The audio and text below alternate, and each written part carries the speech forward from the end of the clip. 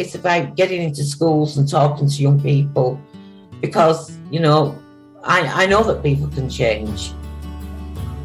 And it's about talking to people and getting them to understand and perhaps step back from violence and prejudice and whatever. And we just need to work together and keep on the good fight there. Absolutely.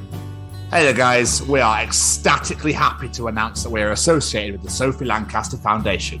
The times are changing, and with the unfortunate death of Sophie, those changes have made a massive impact for the future.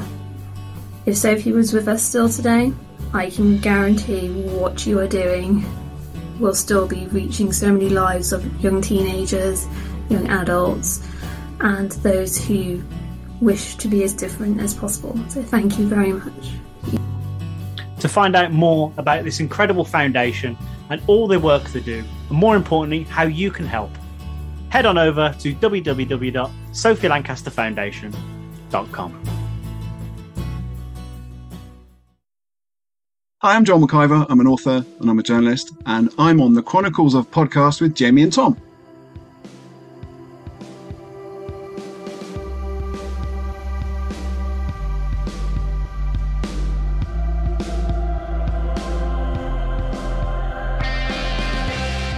Hiya! It's the 59th edition of the Chronicles of Podcast. We are almost at 6-0. We're almost 60, not years old, because obviously that'd be ridiculous, wouldn't it? Because we'd be here like, oh, welcome to Chronicles of Podcast. It's basically what would happen. But it's the 59th edition, and Jamie, double hands, hey, double wave. Hiya! What's going on? It's the Chronicles of John McIver. Is that correct? Yeah, it really is. Wonderful. Yeah, good. Excellent. So we'll get this car back onto it. Just got to adjust the wheels slightly. There we go. Lovely. I'll drive. Hit it.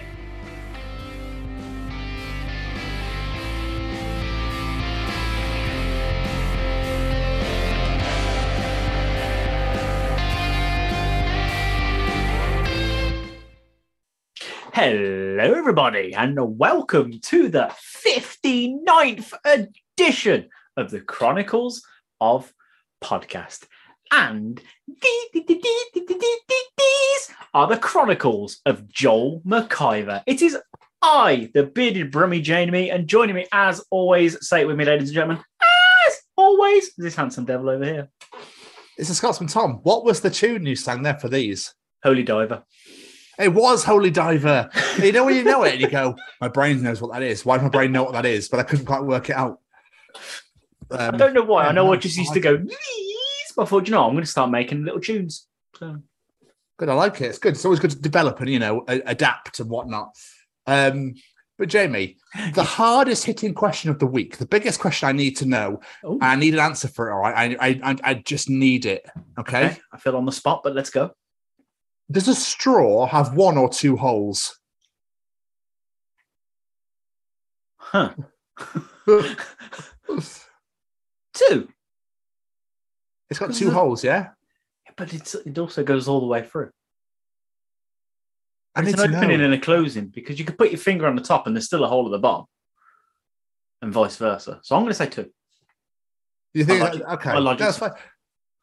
So you're going to see. I think it's got one hole straight through.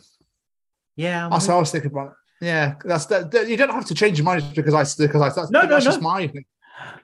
I could see the logic for both answers. We'll have to think of that one. It does. It's a bit of a treat, that I feel. It is a little bit of a treat. It's great podcast material when you sit there going, Yeah, I know. I know what's going. What's going on? It's like in the intro then when I was like, "Is it John McIver?" You're going, like, I need some context. Like, I need you to respond. If you're going to nod at me, everyone's going to be like, is it broken? Is it? I can't hear him. What's going on? Why can't I hear it? Oh, there he is. Fucking hell. It's getting shit out of me. I'm not used to needing to talk in the intro. It threw me off, all right? It's like, I need some response. Otherwise, I'm going to be on own. I don't know where I'm going with that, to be honest with you. But yeah, which is one of those things. I saw it on an NFL post. They were asking the Philadelphia Eagles, does a straw have one or two holes? And they were going, oh, god damn. What a question to ask an NFL team. I know, it's great though. I love it. When they get massively thrown off, they think we're going to talk about football and they go, guys, does Jason Kelsey, does a straw have 1 or 2 holes? Wait, what? Was this before or after the game? Because I feel like it's going to really throw him off the game if it's before. Before. Oh. It was just like a training session. I was like, I've got to ask Jamie that question. That's a superb question. Oh. Again, I'm going to say it. No one's going to answer, but I'm going to say it anyway. Audience, what do you think? 1 or 2? I need to know. We should whack on the socials to see what people say. I think we should. How shit's going to... Because obviously we don't listen to the teachings before they happen, before we get them. So no. What are the odds that Callum's going to throw that in there? We'll be like, oh! Does Callum watch the NFL? Yeah, he's a massive Seahawks fan. Okay, so it could happen. There are chances it could happen. We shall find out later on today. But there was a really random, when you I was at the bus stop and I just started to randomly reminisce and I was just thinking about shit that happened in my past. When I was at school back up north, right, I remember this fully. Do you remember did you ever have a PlayStation when you were a kid? The first PlayStation, number 1? I was an N64 kid. I didn't have a PlayStation. Oh, okay. So there's a game called Oddworld Abe's Odyssey, yeah? Oh, I remember that though. I had it on PC. Right. And then the second game was Oddworld Abe's Exodus. Right? So I had the second game, Abe's Exodus, and this kid at school was like, oh, would you mind if I borrow it? And I was like, oh, I was a bit unsure because I was leaving. I was moving to go live in Gloucester. So I was like, oh, I don't know because I'm leaving, and if you don't get back to me in time, yada, yada, yada. Anyway, this kid pestered the fuck out of me, okay? So I went, okay, I'm leaving in 2 weeks. I was like, so you got 2 weeks to play it, whatever, but I'll have it back after before I leave. And he's like, yeah, no worries. Got to the last day, it got to about 4 days before I was leaving, and he was like, I'm not giving back to you. I was like, well, what do you mean not giving back to me? He's like, well, you took ages to let me borrow it, so I'm going to keep it. I was like, no. This is not how this works. It's like, I own that is my game. I'd like it back before I leave. He didn't want to give it back. He was really reluctant. He's like, no, because you took too long to give it to me, so I'm going to keep it. It don't work like that, mate. Exactly. But we were like 12, like kids, like knobheads. Then all of a sudden it took like 5 of my mates to go up to him and be like, you're going to fucking give him this game, mate, yeah? Because, yeah. On the very, very last day of school to get it back to me. I was going to say, did you actually get it back? Yeah, I got it back, yeah. Bastard. I know, right? I was a bit like, this is weird. Because I wasn't the most confident child. I didn't come out of my shell until I was 15 years old. People don't know how to believe. But so I was a bit like, what? I was like, I want my game back. Like, what do you mean? I can't understand. You're going to keep it because I took too long to let you borrow it. It's not how this works. I just can't even understand his logic. It's like, can I borrow your phone? Just want to send a message. No, I relatively didn't. No, I won't take too long. And then they go, oh, okay, I suppose you can have it then. You go, fantastic, perfect. So, right, well, I'm going to keep this because you took too long to give it to me. So I'm just going to keep this phone, all right? Yeah, absolutely right. It makes literally no sense whatsoever. No, absolute bloody bastard. Aren't teenagers wonderful? So, yeah, but I just find that nuts. I just want to share that story with you, Jamie. I like it. That is incredibly nuts and a very random memory to come into your mind, but I like it. It was. I don't know why I thought about it. I keep getting it every now and again, and I go, oh, fuck yeah, that happened. Like, being a kid, I was weird as a kid before, again, became out of my shell. I remember I was just hanging over some stairs, just spitting, see how long it took to hit the floor. Right? Because I'm weird. Pig. I was 11, 12 years old. Just spitting over a balcony and seeing how long, because the stairs were quite long. First, it took ages to go down, and I found it fascinating. Until the biggest school bully happened to come walking up the stairs at that point, and it hit him square on the top of the head. And he came charging, and I mean, he came charging up those stairs, Jamie. I'm not surprised. And as he went to grab hold of me, a teacher came out and was like, come into class, guys. I was like, woo! But then after school, he kicked the shit out of you. I just went, oh, dude, sorry. I was just seeing how long it took to hit the floor. Like, I actually wasn't intentionally trying to hit you. And he was like, oh, yeah, fair. No worries. What? Like, okay. Yeah, that would not have flown in my school. I would have gone, I couldn't give a shit. You still got me. I'm kicking your ass. I've never been in a fight in my life. No, man. So it's never, ever happened. No. People find it hard to believe when I tell them that. I'm quite glad it's not just me. I've never had a fight in my life. No. Do you think that's quite worrying that people find it hard to believe, though? Birmingham. Yeah, fair. You got me there. Yeah, that's absolutely fine. Anyway, how are you doing, my friend? Are you well? I'm good. I did just want to bring something up to you briefly before we get into the how we use Facebook Marketplace. We've had a moan about this before, and this got to me today. When you've sold on things on there, have you ever had people just message you going, "What's your address?" Like, I had a guy message me and he was like, "What's your address?" I was like, "Come again? Are you interested in this item? Is it still available? Hello? I'm not just going to give you my address, dickhead. What the fuck?"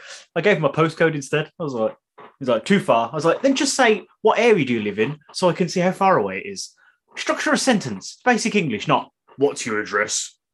Yeah, why just wait till the wife's gone out first and then you can come over and fuck me?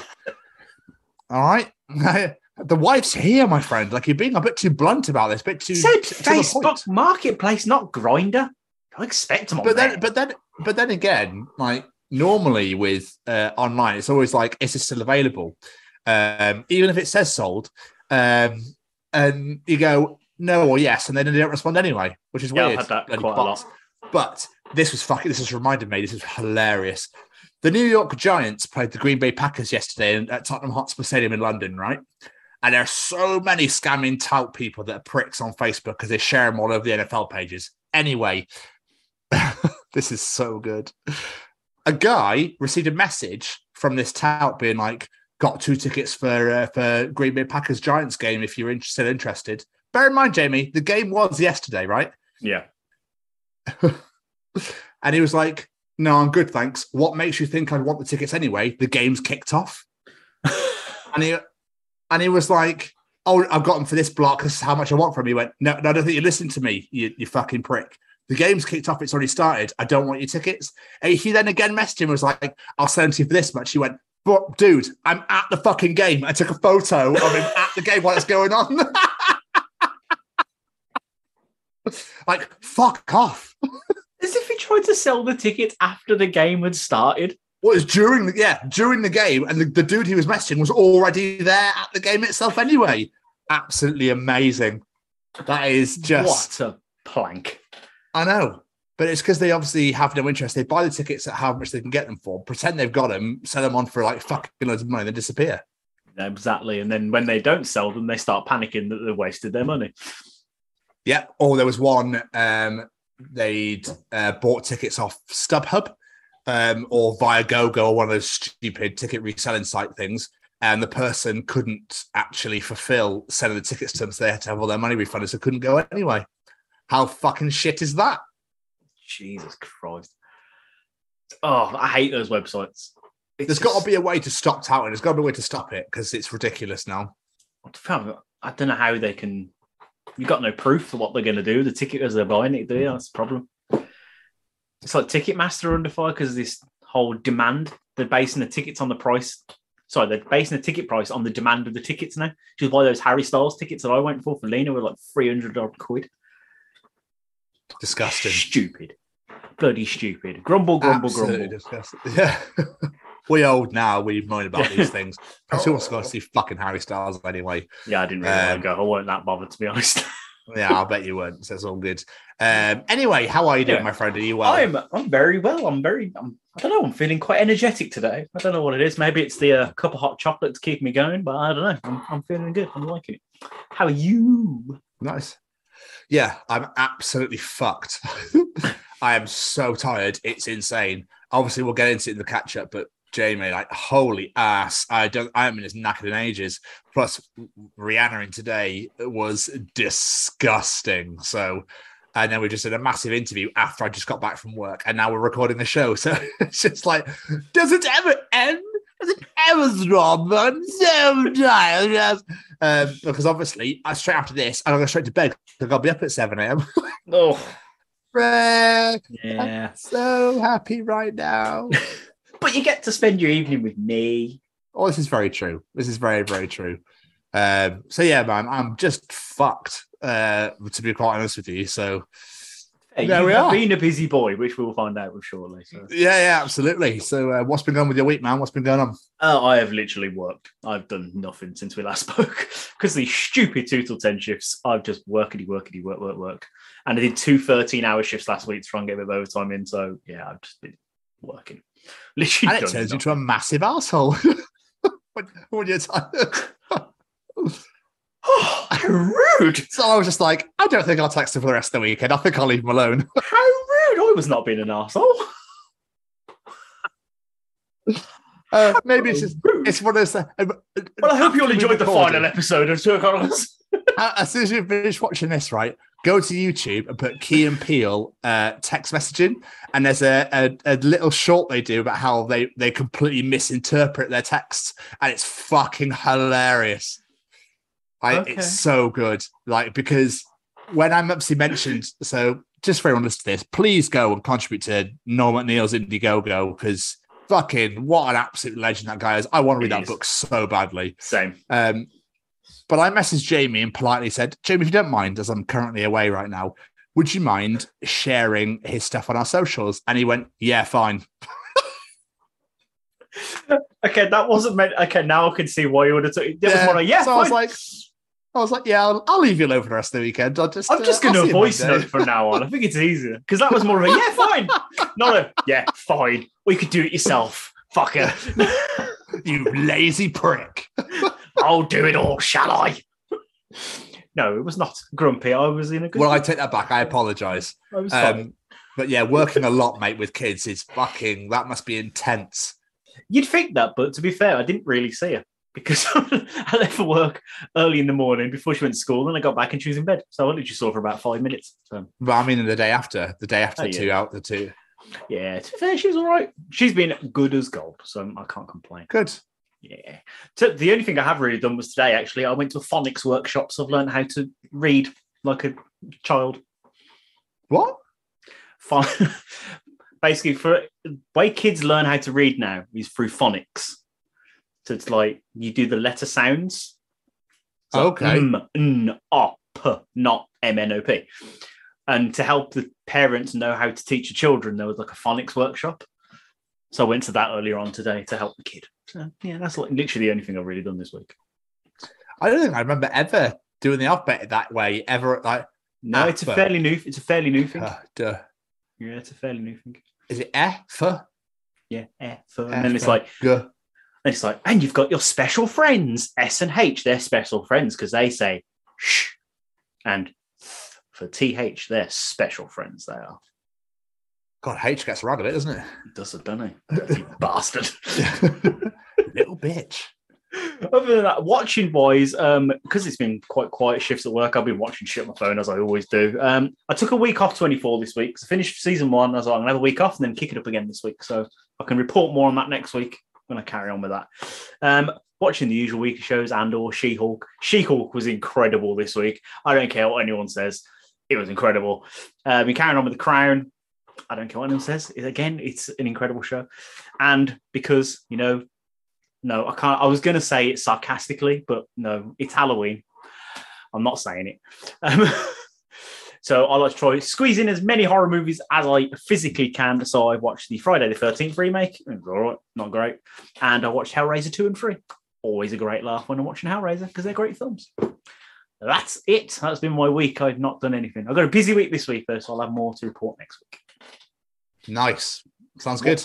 What about you, Mr. Socialising? So obviously I've been doing a lot of fucking Rhiannering. That's literally all I've been doing for the past God knows how long. But lovingly, I had 3 days off over the weekend, which was great. So I didn't work Friday, Saturday or Sunday. So other than Rhiannering, on Friday, me and Karis went down to see Corey Wells in Bristol. He was playing a little intimate few shows around the UK. He's not a very well-known artist. I know him because Braden from Stay Cozy obviously was humming one of his songs on the phone once. And I was like, that sounds amazing. What song is that? So he told me, and I've been a massive Corey Wells fan ever since. So he did a bit of UK tour. So I went down to Rough Trade in Bristol. What was really mental was me and Karis went down and I bumped into someone I work with here in Cardiff. And I was like, the fuck are you doing here? Like, what? And her other half booked a singer on to the tour. So they were there for that to see him. Nice. Which is quite cool, called One Man Boycott. So yeah, Youth Fountain was really, really cool, really good. But Corey was just phenomenal. And like, it's so weird. It's my first ever like acoustic intimate show. So there's no headbanging, no jumping around. It's just people standing there swaying and singing. It was mint as fuck. It's nice. It was so lush. And Corey was like, you know, I'm so grateful because I thought 0 people were going to be here. And it was like quite packed. So it was just amazing. Like, Keris loved it, and she's never listened to him. She's like, "Oh my god, I thought it was a bit weird about how intimate and like quiet it was, but it was just he was fucking great." And I got to meet the man afterwards. I got his email to get on the show. He said he'd love to come on the show, so I've got that sorted. That's all been done. Yeah, I really hope so. And yeah, it was just a really great human. Got to have a photo with him and everything. So that was such a great way to kick off the weekend. On the Thursday night, me and Keris finished Wedding Season on Disney Plus. Oh my god, yes. I cannot recommend that show. The way that ended was like, what the fuck? So I really hope there's a season 2. But it was really weird because Keris totally called it. She literally said something and then that thing happened. I was like, whoa, what the fuck? Like, it was so weird. It's really fucking good. Really good. So I really highly recommend Wedding Season on Disney Plus. Hilarious as fuck. Really great storyline. Really like nail biting shit. It's good. It's not as good as Only Murders in the Building, but it's still fucking good. So we finished that. Saturday, me and Keris went down to Oxford for the day to go meet some of my family. Were going to meet us there because we, Jamie, went to watch Derren Brown live. Jamie Westwood. How was that? Oh my god, it was amazing. I won't spoil it, but it's the very first thing that happened. Abby, one of our closest family friends, got sent to the stage, hypnotized, and sent backstage. And we were like, what the fuck? And then the show started. And we were like, what the fuck? Fuck? Like, what the hell is going on? So, yeah, it was great. Like, and the things that she did on the stage, she could still do now. It's insane. I'm not giving anything away because it's meant to be a secret. Okay, you've got to tell me this after the show because I'm probably intrigued. Yeah, like, we're not allowed to spoil it because obviously he's still touring, and if anyone that listens to this is going, he's asked it to be kept secret. So, mental. I lost 30 seconds of my life that I'd really like back.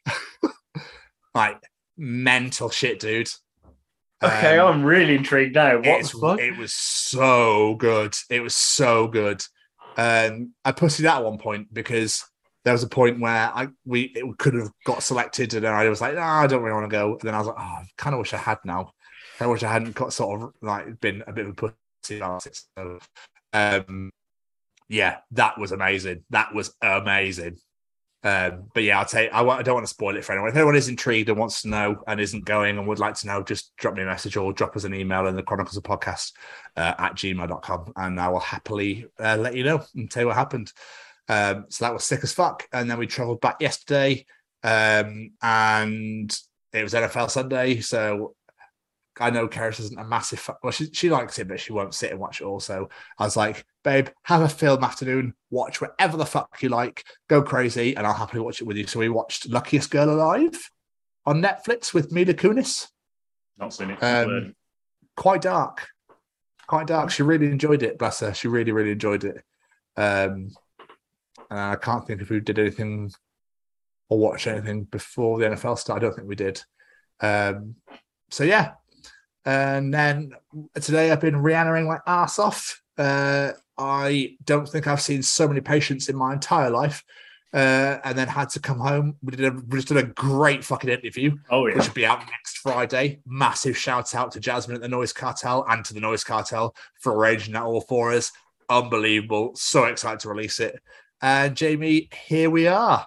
Here we are indeed. It's a late one this week, but we are loving life. It's fine. It's fine. We're loving it. Absolutely. It's great. But we are caught up, sir. So that means one thing. Shall we? For Braden, stay cozy. All right. Is this thing on? Well, howdy doody, everybody. This is Braden Berry from Say We Can Fly, founder of Stay Cozy Clothing, your one-stop shop for the coziest, most fashionable hoodies, t-shirts, and more. Gosh, Mickey. That's right, folks. And we're proud to say that we are now sponsoring The Chronicles of Podcast. Ouch. Hosted by Tom and Jamie. Like, you can get 10% off, man! That's right, Shaggy! Just use the special code, The Chronicles, at checkout. Oh, boys! Oh. Still goes down as my favourite advert of all time. It's the best advert ever. Absolutely. But I think we should... Shall we? Oh, Should we get on. to your Go favourite on. segment of the week? Go on! It's time for Callum's Treachings. Here it is! Do you want to know something? Callum will be able to tell you in Callum's Treachings. Is cereal soup? Ooh. So, Callum returns once again for another week of superior Treachings. So, Jamie, let's just get right on in there, shall we? Let's dig in. What is Callum Treaching us this week? The permission slips for the field trips that they went on the Magic School Bus must have been insane.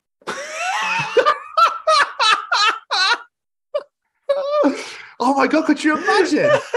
So I'm going to take this. We're going to Neptune, very gaseous planet. You're going to where? Sorry, Neptune. They obviously thought it was some place in Arizona. So yeah, that's fine. Yeah, not the actual planet itself. Is this going to cost me anything? No, Lord, you can go. We're going to shrink your kids down. I was going to say, we're going to shrink your kids inside down to the human level. body. We're going to be discovering how intestines work. Up Okay. close. Could you imagine, right? Oh, yeah, Mrs. Well, yeah, of course, yeah. Oh, lovely bit of baccy, that lovely bit of weed, yeah. that teacher of yours, she's got wicked sense of humour, isn't she? I'm going to be traveling to Uranus, not the planet. I used to love those games on the PC, though. I used to love playing Magic Roundabout. Magic School Bus. Sorry, too many magic shit going on these days. I know, yeah. Because I was talking about the Magic Roundabout at work, that's why it's really thrown me. That is fucking stupid. Why has that never been made? There's like a picture, just like someone's made the permission slip for the Magic School Bus. Do you reckon they did? We've got to see if we can find them, surely. Oh, I hope so. No, if there is, I'm going to put it on this video. I'm going to see if I can find one. That is fucking hilarious. Yeah, they must have been insane. That is absolutely. That's really tickled my imagination. I love that. That's amazing. Massive strong start, though. We love a strong start. Superb start. But we carry on. What else is Callum Treaching us this week? Adding ice cream to your shopping cart immediately starts the timer for your food shop.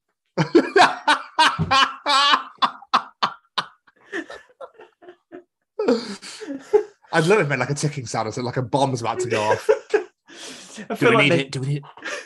They should come with little clocks on frozen food, so you know how long it takes before you've got to get that shit home into your freezer. Yeah. Otherwise, you get shot in the head or something. No, I'm joking. Extreme. Don't waste Ben and Jerry's, motherfucker. They put the freezers in the middle of shops, don't they? So yes. You're but because obviously you can't go through the hours and get to the freezer and go, I'll come here last, and then fuck off to the end and then come back, and that's just mental shit. Who shops like that? I've never understood it. Most shops seem to start with the fridges, then go to the shelf stuff, then frozen, and then produce. It literally makes no sense. I don't get it. Have your fresh and frozen last. Yeah, fucking Egypts. Yeah, but it's so true though, because then you're like, oh, and then you get in the car, you go, we need to go here, is this gonna make it? Like, no, it's not. We're gonna have to go home first. We can't make it home, mate. Like, the gnomes are gonna have to wait. My Neapolitan life depends on this, dear. Just put your foot down. Neapolitan? You know something Neapolitan like that? It's got to be, either Ben & Jerry's half-baked, any minty goodness. I love coffee ice cream, but no one really sells it, do they? Is that a really Tory thing to say? A little bit. Well, no, coffee ice cream isn't Tory. If you'd say, I love a tiramisu ice cream, that'd be very Tory. Yeah. It's made from goat's milk, Cornish ice cream.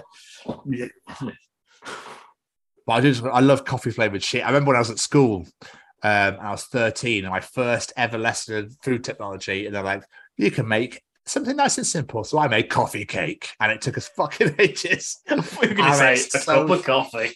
I made it so strong that like I was there after school. The teacher was like, "Fucking hell! Like, come on, let's get you out of here." I was going la la la la la la la la. I just like tubing up the icing and stuff like, loving life. And she's like, "I've got to go bloody home, Tom. Can you hurry up?" I'm wired and all the coffee miss. I just need to keep going. Oh, I loved it. It was so delicious.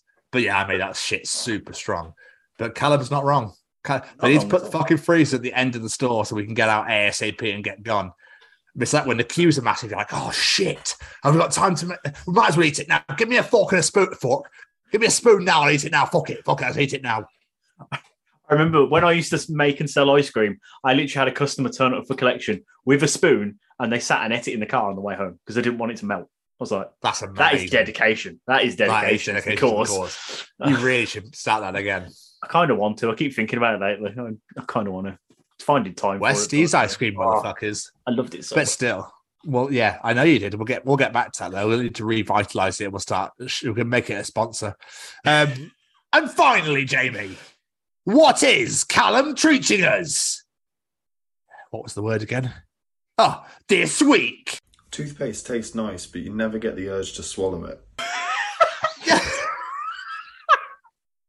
Yeah, why is that? It's so true. It is very true. It's got to be something to do with the chemicals in it or something, surely. It does taste lush, though. There's got to be someone there that's like, no, got to be some Colgate. There's got to be someone out there that does it. There's got to be. You can guarantee it's some weird little teenager that's just gone, I fucking love this stuff. It's the cost of living crisis, but still. It keeps me nourished and it's minty fresh. So what did you have for dinner? Oh, I had pie and chips. It was lovely. What about you, Darren? Oh, I had a kebab. Fucking lovely. What about you, Joe? I had Aquafresh. You had what? Sorry? I had Aquafresh. I got one of them fancy ones where you just press the button on the top and it poured straight in. like whipped cream. Bloody taste that shit. Bloody fucking tasty, I tell you. No, he's right though. It can't beat a bit of a toothpaste, but I can't imagine ever just numbing a bit.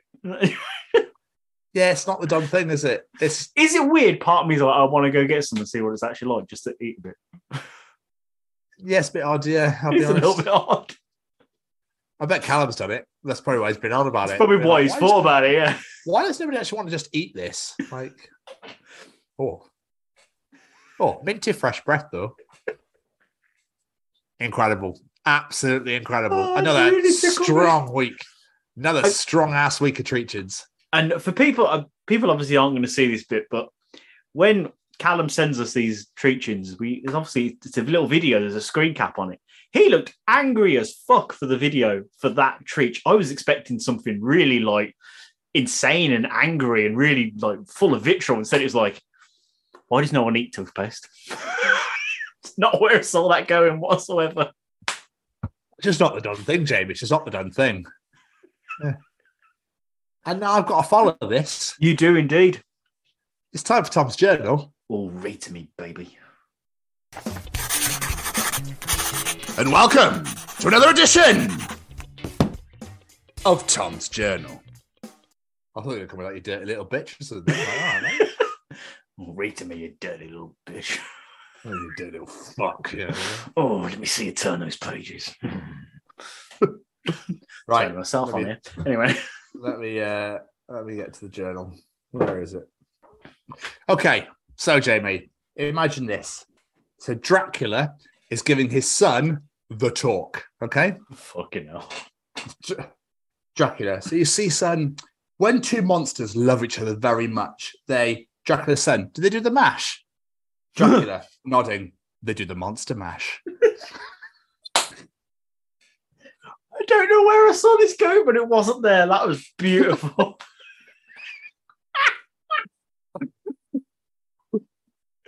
Oh, I liked that very much. I'm glad you enjoyed, sir. I'm glad you enjoyed.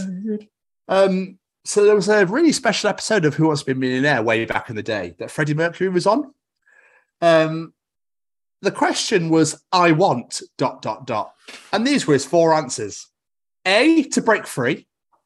B, to ride my bicycle. C, it all. Or D, to make a supersonic man out of you. He wants a lot, doesn't he, old Freddie? It does. I mean, it really want does. a lot of things, yeah. I think a supersonic man out of you from that one. Just because it's my favourite. I think it was it all, but I wasn't entirely sure, to be honest with you. I think I had to ask the audience. Phone a friend. Hello, Brian May. I'm a bit stuck here, Brian. I would ask Roger, but he's too busy in being in love with his car. Anyway. So, what she says, I'm fine. But what she means... In The Prisoner of Azkaban, Remus Lupin tells the students that no witch or wizard has ever seen a boggart's true form. But in Order of the Phoenix, Mrs. Weasley asks Moody to check if the cabinet upstairs contained a boggart. Reason being that he has a magical eye that can see through walls.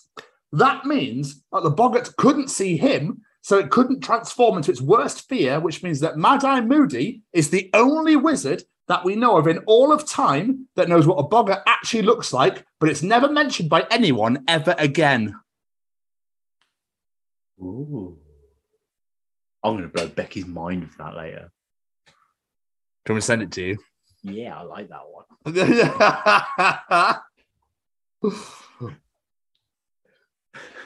I'm not going to lie. I did not see that turning into a Harry Potter reference.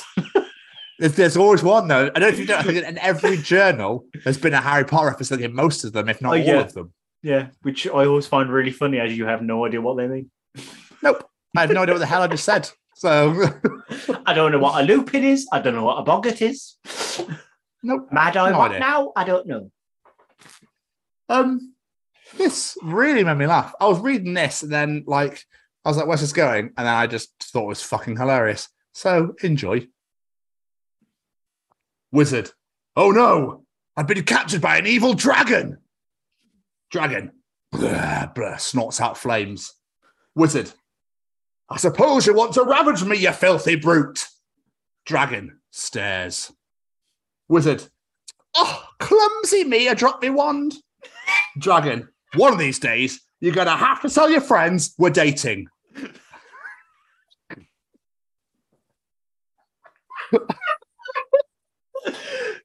Again, I did not see that coming. Really fucking made me laugh. Because I was really going, where's this going? And then I was like, oh, that is actually fantastic. By the way, your impression of a dragon, blah, was fucking brilliant. I didn't know how to snort flame. I was like, I can't just open mouth and fire comes out. Do you want to hear a conversation between Thor and Captain America? Always. Thor. I heard some call you the first Avenger. Captain America, yeah? I've been fighting evil since World War II. I am the oldest Avenger. Ha! I am 1,500 years old. Wow, okay, right. But I was fighting for Earth. The Avengers are Earth's mightiest heroes, so I'm still the first Avenger. Thor, remember the frost giant invasion of Earth in the 1200s, followed by the 100-year winter? Captain America, no. Thor, exactly. You're welcome, second Avenger. Sincerely, the first Avenger, Thor. Why was that never put into the movies? That's fucking amazing. That should have been put in. I like that. I agree. Thor is the first Avenger. As much as Cap is my favourite, Thor is the first Avenger, man. Is Cap your favourite, is he? Yeah, that first Cap film will always be my favourite Marvel movie. Really? Yeah. Wow, you do surprise me sometimes, Jamie Westwood. This one is solely for you. Okay. It's Batman or Star Wars, isn't it? Somebody was talking to their boss at work. My boss told me I looked like I watched Star Trek. And then as I was leaving, she said, may the force be with you. No, wait, no. It's live fast and get fucked up or whatever. And held up the hand salute. So I guess it was a good day at work. Live fast and get fucked or whatever.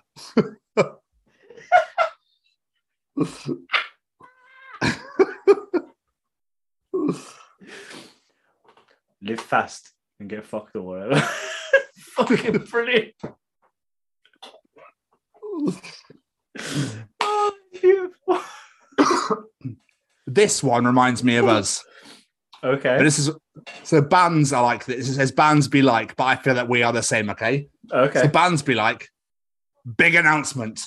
We are announcing there will be a big announcement sometime after we announce that there's a big announcement. The announcement is very big. That is definitely us.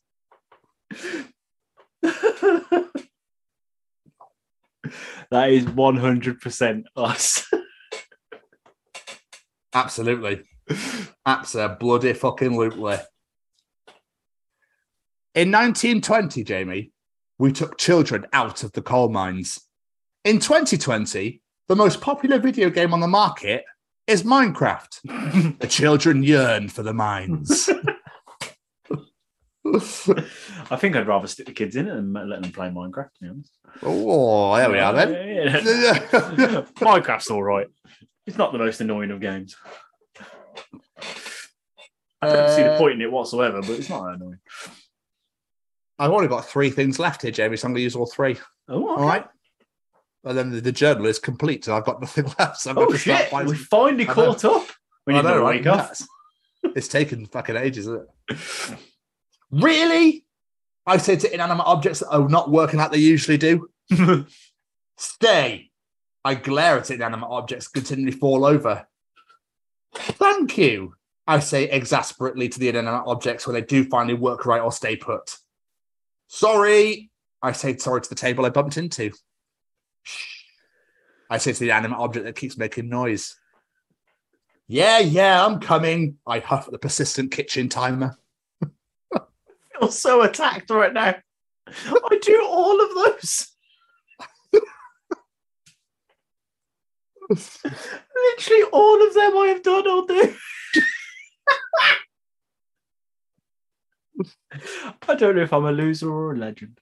Do you remember 2 journal entries ago, the children yearned for the mines? Yes. Someone has added onto it.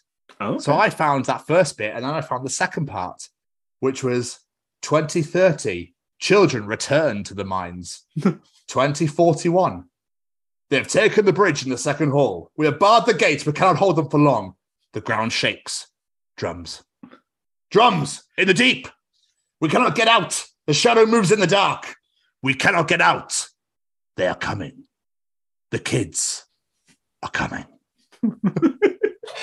They've mastered all their skills from their years at Minecraft and they're taking over. Wouldn't fucking surprise me. That thing, when my kids are playing it, the things they come out with, like, forget this stone and a pixel of this stone and I do this and it makes this. And I can set fire to shit. I'm like, what? Yeah, like Karis's nephews keep doing the same thing to me, and I'm like, what? He goes, oh, there's zombies down here. I'm like, what? I'm going to make a massive hole in it. I'll set fire to this sheep. And I'm like, what? Absolutely mental. Absolutely mental. But I'm going to end on this. Okay? So, I was talking to my dad about Guardians of the Galaxy. And when I mentioned Chris Pratt, my dad sighed and says, oh, I don't know, parents could be so mean if they name their child for a fried rodent. And I sat there, looking really confused. And he just whispered, Chris Pratt. And now I will never hear anything else again. For fuck's sake. The man's already under enough controversy at the minute with the internet. Let's not ruin his name. Well, that was another edition of Tom's Journal. Chris Pratt, for fuck's sake. I enjoyed that very much. Good. Thank you very much. I appreciate that. I've thought of something a little special for next week, so I'm going to see if I can get that done for you with the journal being so empty. Okay. So, yeah. We may be playing a little game next week. Ladies and gentlemen, we're playing a little game, and I'm very excited about it. Been thinking about it for a while. So if the journal cannot be filled, the game we shall play. So, shall we get on over to that piece of resistance? Oh, we definitely should, because it's a juicy one. Welcome to the Chronicles of Joel McIver, Joel is an author who specializes in writing stories all about bands, mainly of the metal variety. Yes, indeed. 35 books to be exact, covering topics from extreme metal, Metallica, Rage Against the Machine, you name it. If he knows their life story, he is writing it, and they are superb books indeed. Absolutely. So he's written about individual members of bands with forwards from other bands, and he's also written about bands as a whole. I do believe there was a story where he did an unauthorized one about Rage Against the Machine, which he did actually contact Tom Morello for, who then was like, nah, write what you want. So that's what happened. I love the books sorry, that's right. Books on Metallica. I think it's one of his most famous ones on Metallica, Black Sabbath. And then there's his name's completely escaped me, from Soulfly. Max Cavalera. Max Cavalera, thank you. There's books on Max Cavalera and guys from Deep Purple, and some just if you've listened about it, he probably knows them all. Yeah, pretty much. I love the fact as well, he's not only just written books about people, he's also written books with people. He's worked with artists to write their official autobiographies. You know, he's heard their stories from them firsthand and helped them write their stories, get their stories out there to the world. And it's amazing. You know, that takes a lot of trust to put into someone to tell your life story. It shows the amount of talent this man has. It's absolutely incredible. This is a really good interview. It is. On a Sunday afternoon, or just chilling and chatting all things rock and metal. It was great. Jamie seems to be somewhat bitter about the original interview being moved due to the fact that he went to a Ronnie James Dio night and couldn't believe that he ditched us for that, which I think is, it's Dio all day, isn't it? I'm not even into like classic metal or rock or anything, but I would go to a Dio night over recording with you. I mean, so would I, but still, have you met us? We're amazing. Come on. No, I don't blame him at all. When he sent that email saying, I'm going to have to move it, I've been invited to Ronnie James Dio night. People like Tony Iommi were not going to be there. I was like, I can't really begrudge that, can you? Like, not really. No. So that's probably one of the best reasons we've ever had to move an interview. But guys, you're in for an absolute treat. Joel is a legend. He's funny as hell. And he's very forthcoming with some absolutely amazing stories. So we really hope you enjoy this one. Yeah, and there's a fascinating conversation all about the future of media, and this is fucking wonderful. Enjoy this one, people. Good. Jamie, yes, sir. Are there any final words at all? Just a massive thank you to our wonderful guest, Joel. This was an incredible conversation, and a massive thank you to your old childhood friend, Sue, that recommended you to us as well. What a great bump into a bloodstock that was, but you'll find out more about that in here. Absolutely. Joel, thank you for taking the time out, my friend, to chat to us. We really, really thoroughly enjoyed it. So much fun was had. And we can't wait to release this to the entire world in about 15 seconds. Ladies and gentlemen, here we go. Ladies and gentlemen, interviewing this week, it's Joel McIver. I can indeed. Great. Thanks for having me on your podcast. Thank you for coming on and doing it. Yeah. Not at all. Very exciting. I had a look at your channel. You've got some great stuff on there. Oh, thank you very much, man. Oh, stop it, Joel. I know. Right. Sorry. You just did one with my mate Dan Carter a while ago, didn't you? He's a good guy. He's a hell of a career. Yeah, that was great. That was. We literally saw him walking past us at Bloodstock, and Tom there just ran at him and going, "Can we talk to you for a bit?" I wouldn't really say I ran at him. He thought I was going to take his food off him to get to. He was like, "Oh, I thought you want my food." It's like, no, you're a vegan. I don't want that shit. He's a good guy, Dan. Yeah, he's really. We're trying to get him on properly, like this sort of thing. So, but I think it's in the States at the moment. But still, anyway, that's besides the point. I like the choice of background you've got there, Joel. With just to let you know, I've got some guitars here too, and big Metallica sign. Yeah, that black sign is actually a bit of original promo material that they put out with the Black Album in 1991. A friend of mine was working at Warner's and had all this stuff left over. So somewhere there's a full-sized Hetfield somewhere in the house, which I haven't got room. I should probably sell the stuff, make a bit of money sometime. But and the other funny thing, talking about Bloodstock, is about 4 years ago, for some reason, Hobgoblin, the beer brand, approached me and said, we'd like to have people like you on a big poster at Bloodstock, just talking about what you do and holding a bottle of our beer. And I went, okay, fine. So they turned up, they did a film, which you can see on YouTube, of me talking about my life. And they sent me over like a shit ton of Hobgoblin beer. And then at Bloodstock, there was like a massive screen with me talking like I am now. And a poster made of PVC. So it's really heavy, really massive, like about 30 feet long, of me just going, with the Hobgoblin logo. And they gave it to me afterwards, and I've got it in my shed because there's no room for it, even rolled up. It's like a massive carpet. So, and then that was it. And then they went away again. So that was completely bizarre. So for one episode of Bloodstock, you had me talking to the crowd on a massive screen with posters everywhere. I still don't really know why, but it was very nice. That's amazing. Amazing. Things that happen. I just thought you got rolled up thinking like, I have no idea what to do with it, but there's no way in hell am I getting rid of this.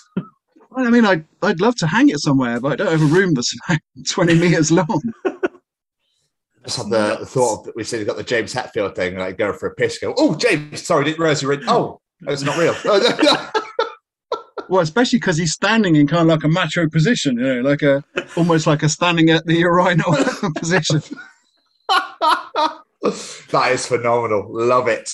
So, Joe, the premise is obviously is that we're going to absolutely destroy you and bombard you with questions. But first and foremost, Jamie's going to lure you into a really nice false sense of security with his introduction. How does that sound? Lovely. Go ahead. Beautiful. Let's go.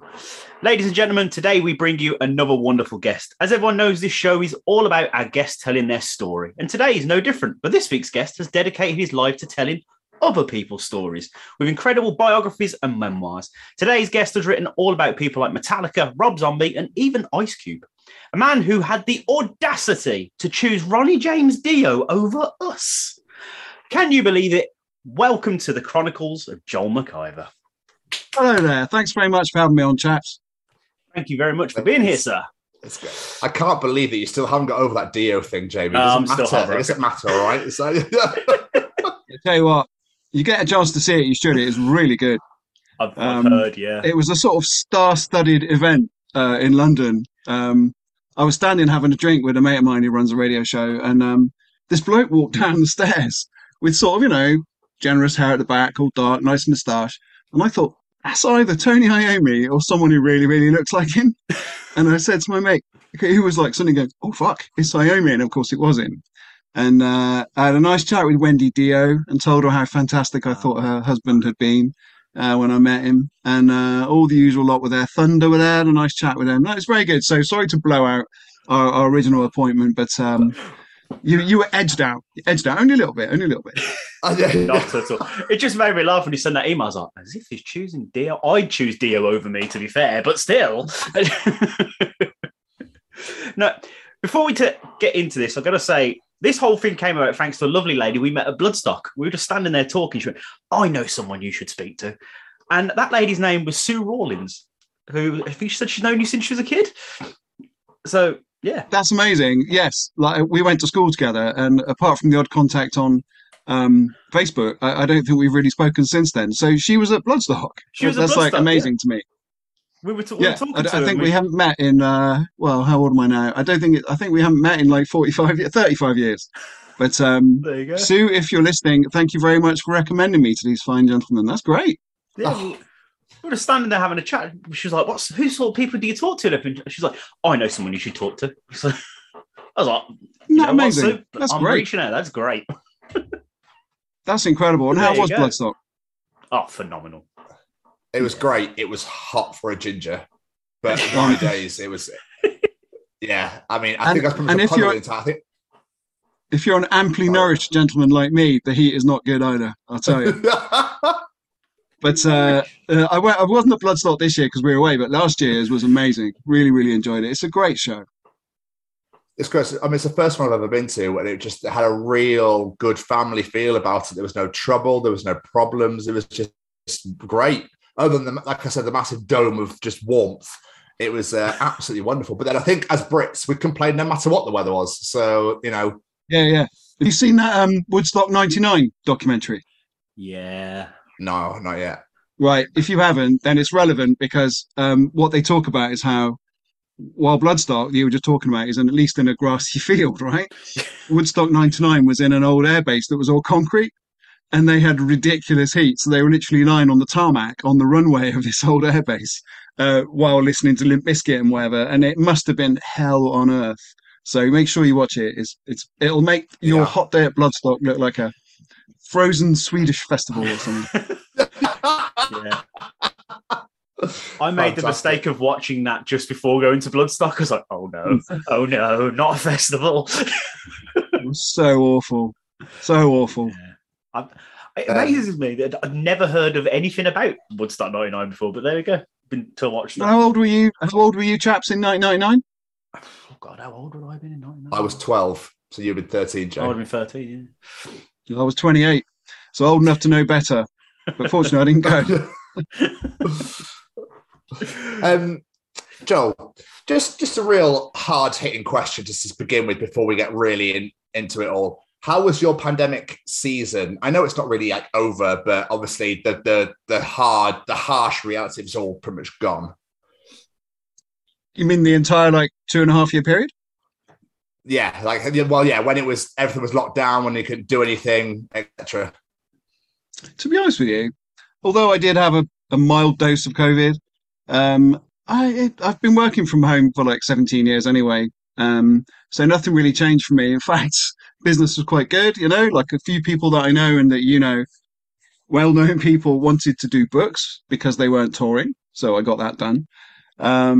It was all right. I mean, obviously it was surreal as hell and awful in so many ways. But for me personally, it was okay. Fingers, touch wood. It was okay. Good. Please. Well, thank you for asking. No, not at all. Always. That's what it's kind. We look out for each other in this community. Oh, 100%. We love to hear people say, do you know what, it was all right, I cracked on, because all you hear is doom and gloom stories about it. It's nice to hear positive stories about it, as weird as it sounds. Well, I don't want to say it was all happy and positive because so many people died.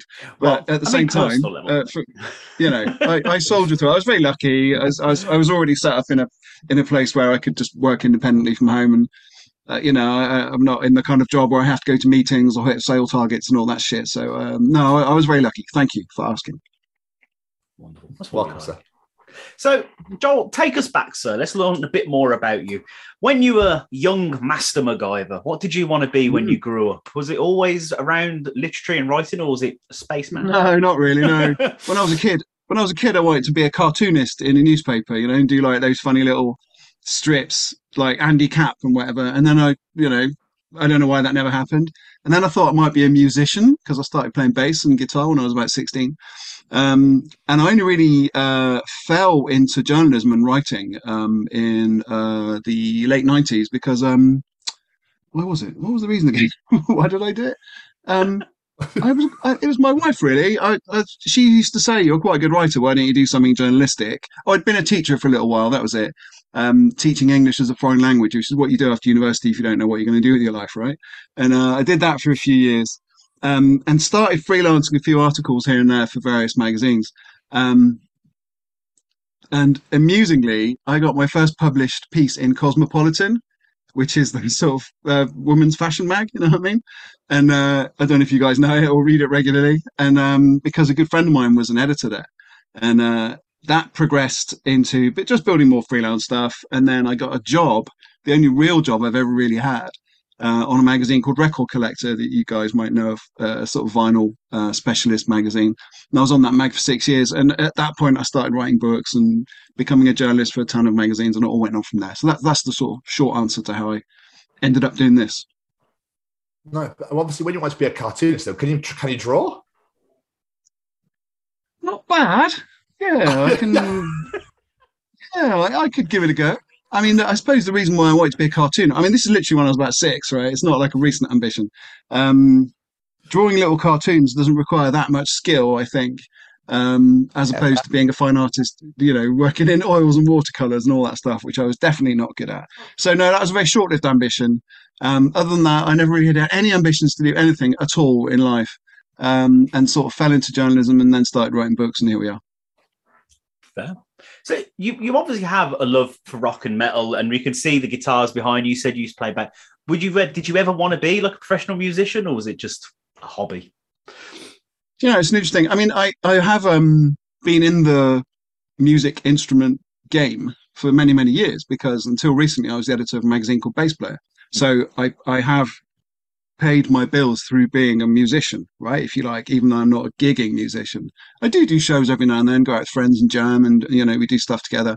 And everyone in this family is nauseatingly musical. My daughter's a piano player. My son plays bass and drums. My wife sings. And we're all qualified, out of the arse with these things.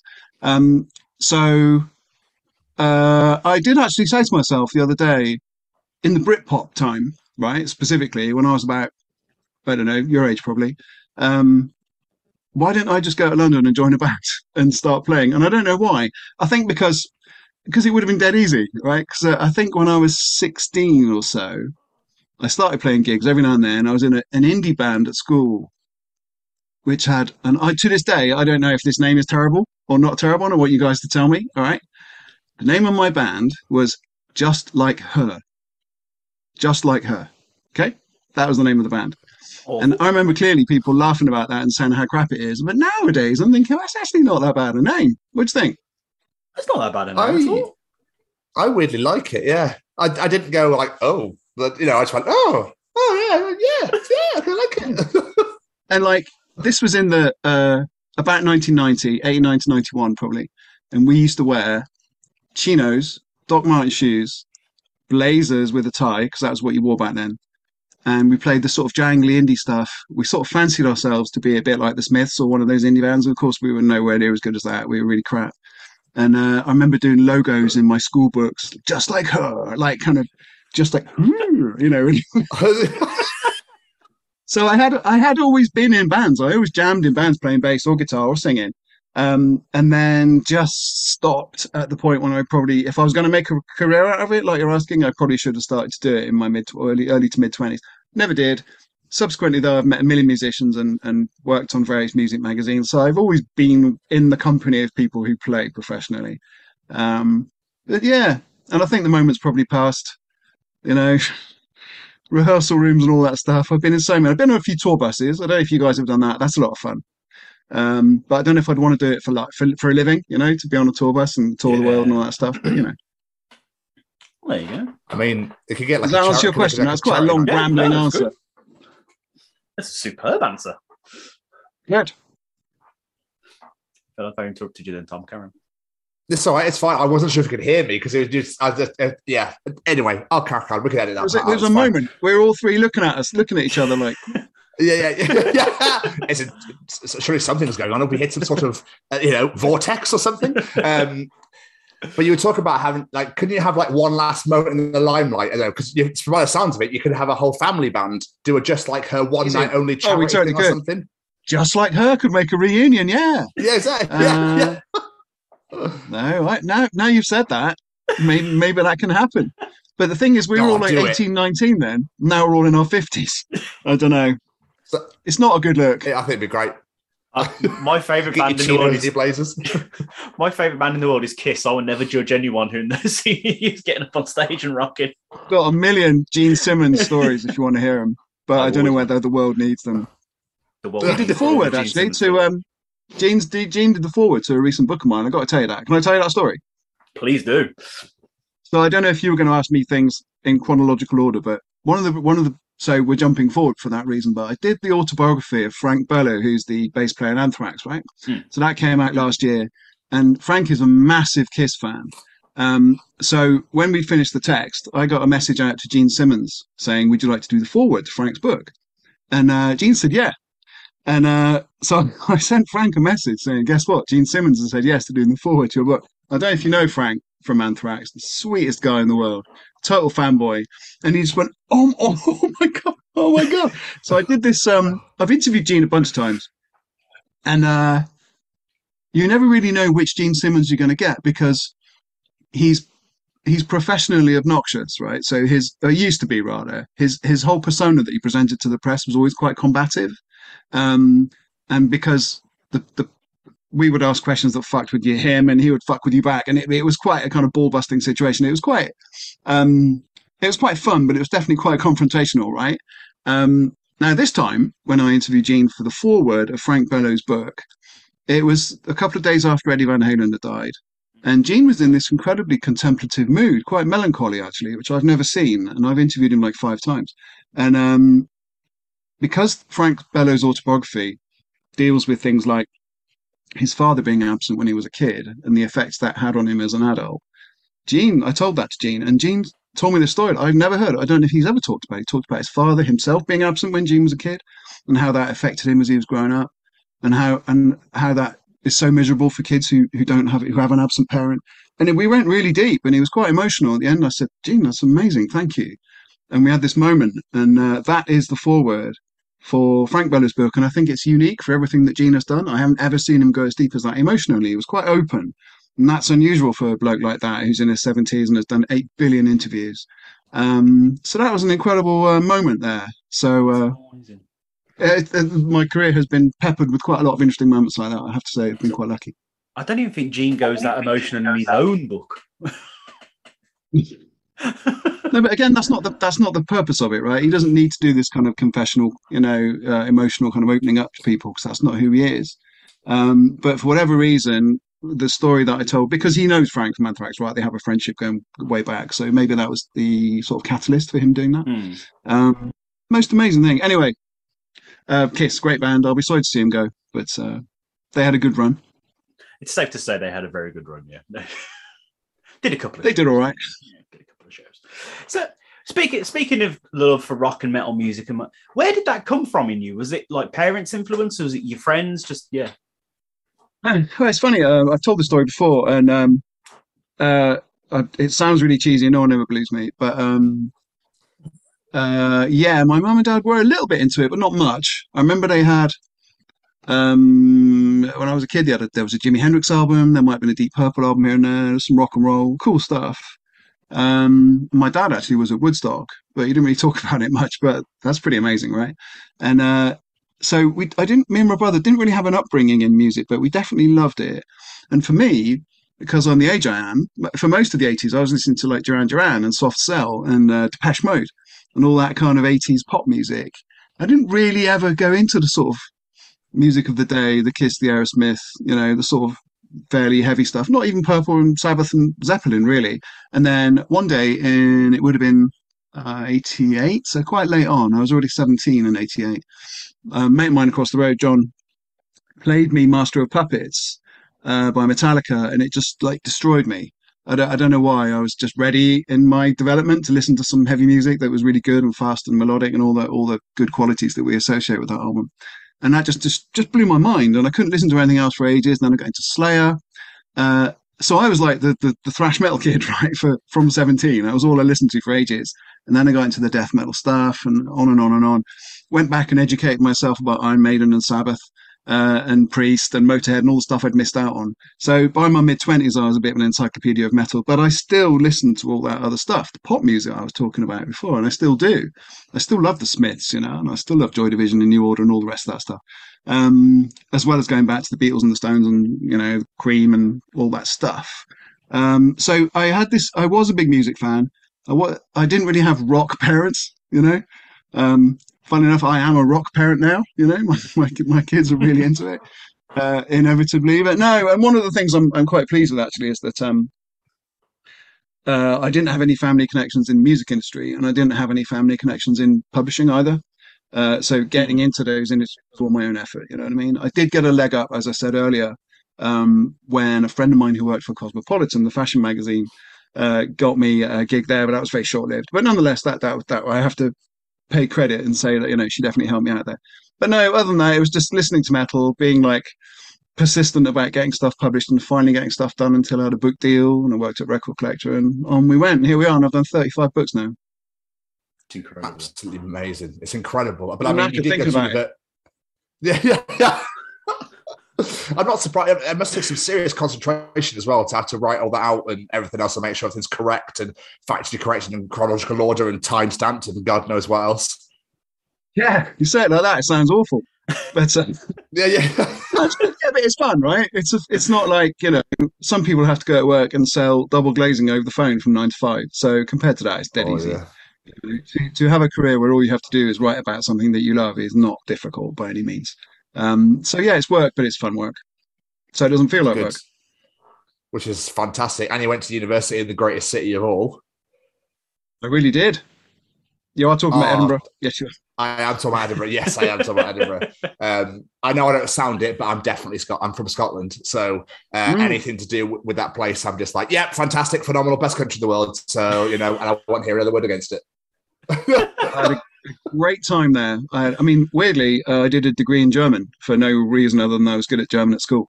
And never did anything with it. I know, right? It's so irrelevant, And I've forgotten most of it now. Not really, because if Rammstein want a book, it's sorted. Or the Scorpions. Yeah, or Halloween. Exactly, yeah. I think it's come in handy about 3 times in my life when someone said, what's this mean? Or like, we're stuck somewhere in Berlin and I don't know. But yeah, so that I did a degree that was completely irrelevant to my future career, but it was free back then, right? Didn't have to pay for it. Oh, those are the days, though. So, you've said you got started working in Cosmopolitan and that sort of stuff, but you published your first book in 1999. What was it made you go, do you know what? Actually, not writing articles. I want to write a book. Yeah, well, that's a good point. So I was working at Record Collector magazine, great place. The editor at the time was called Andy Davis, and I've got to give him credit for this. Andy said, look, a lot of people who come and work here at Record Collector go on to do books, right? Get book deals and the reason why that is that if you're employed on a magazine that is taken seriously, publishers will take you seriously as a potential writer. So I wrote off to Omnibus Press, which is a cool publisher in London that I've done, 14 books for now. And they were into the idea of an extreme metal encyclopedia. So extreme metal, as defined by me at the time, as death metal, thrash metal, black metal, and doom metal, like an A to Z. Dead easy, bit of journalism, knock it out. And I was really, really keen on the idea of writing a book, I have to say. I would have done it for free. They gave me a decent advance, actually, which was quite good for a first book. But and they wanted this book, and it came out. I don't have one in here, otherwise I'd show it to you. But it's a bit like a graphic novel, the way it's laid out. It looks really cool. It's not that good a book because I was a rookie, and there's a load of shit jokes in there that really aren't very funny. And it's also not that accurate either. There's a bunch of not that many. There's a couple of factual errors in there. But it's, as first books go, I don't look back on it and cringe too much. Do you know the Canadian author Martin Popoff? No. Check him out. He's like me. He's done a million books on metal, and he always cringes at his first book, which is called Riff Bites Man. And I've read it, and I think it's all right, but he just thinks it's terrible, and he gets really embarrassed. You should get him on this. He's a great guy. Really, really know. He's dwarf.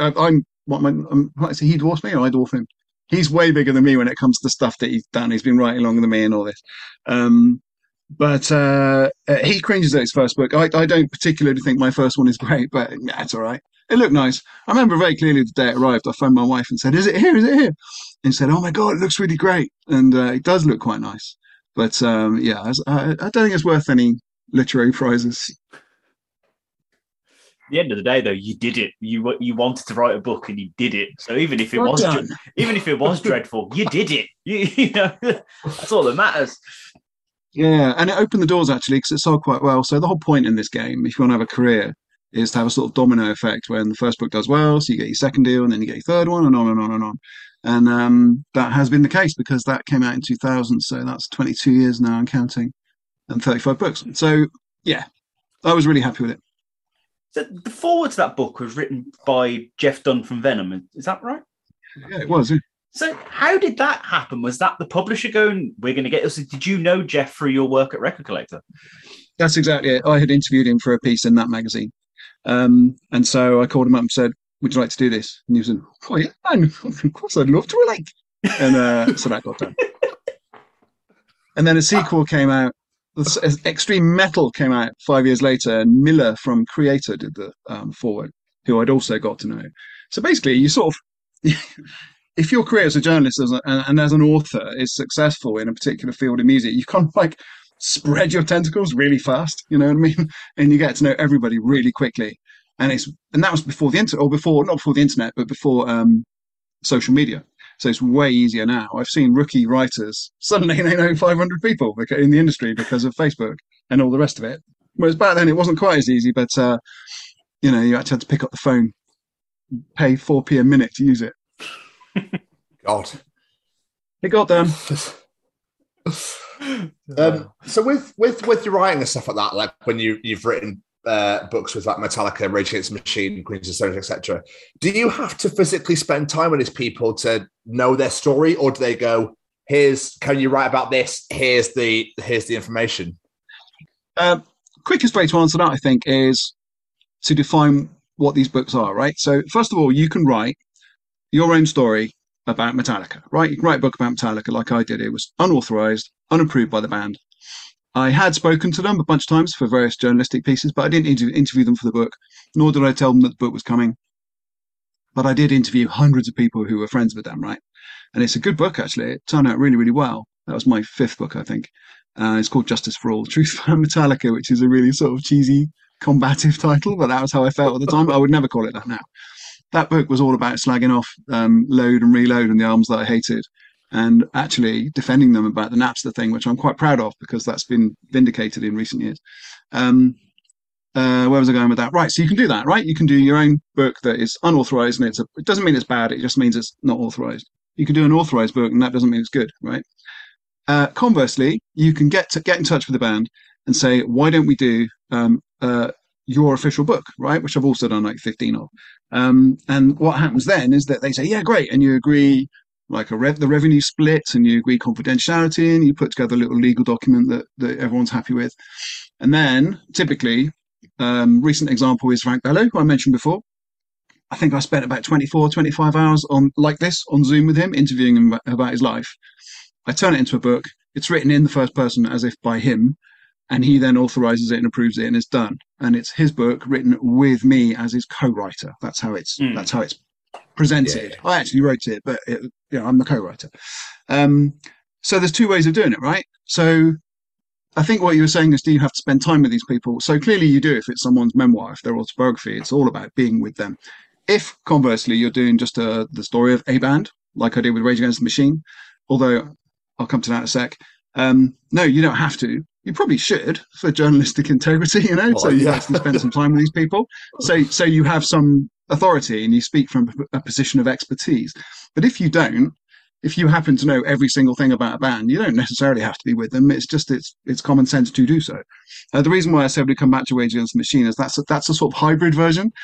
I got in touch with Tom Morello. I can't remember how. And I said, I'm doing a book about Rage Against the Machine. I've been offered a contract to do so. I can just go ahead and write it and say what I think about Rage Against the Machine. Or if you want, we can make it the official Rage Against the Machine book. How cool would that be, right? And I laid out a pitch to him. And he kept, bless his heart, he came back to me straight away and said, thanks for this, Joel. Much as I would love there to be an official Rage Against the Machine book, all of us would have to agree to do it.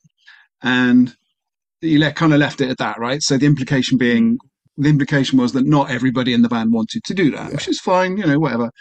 And he said, but you, of course, are free to go ahead and do that, right? So he essentially gave me his blessing to write the book, which was good of him, because he wasn't going to earn anything financially from it. There was no real benefit for him to give me his permission to do so, or his blessing. But he did, and in fact, I replicated that email in the book.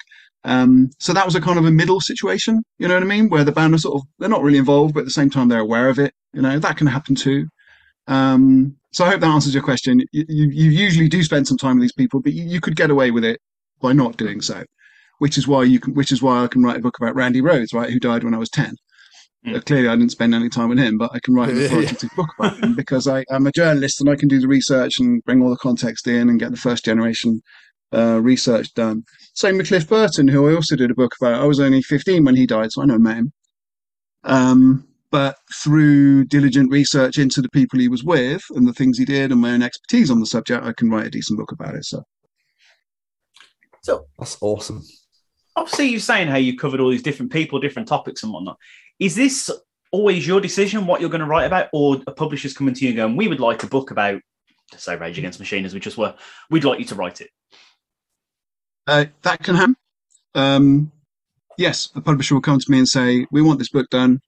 Here's a sum of money. Would you like to do it? Conversely, a musician will come to me and say, we want to do a book. Are you interested? And I might say yes, or I might say no. Frequently I say no. Bless their hearts, but a lot of people who aren't very well known want to do a book. And while the book would be great, there wouldn't be much money in it, so it's not really worth spending 2 years on it, you know what I mean? Yeah. Or the manager, on the other hand, might come to you and say, one of my bands wants to do a book, are you up for it? Or a literary agent, who is the person who puts together the deal with the publisher, might recruit me to do so. So it works in like 4 different ways. Or I can say to whoever it is, should we do a book? How about it? It can go in all sorts of different directions, if you see what I mean.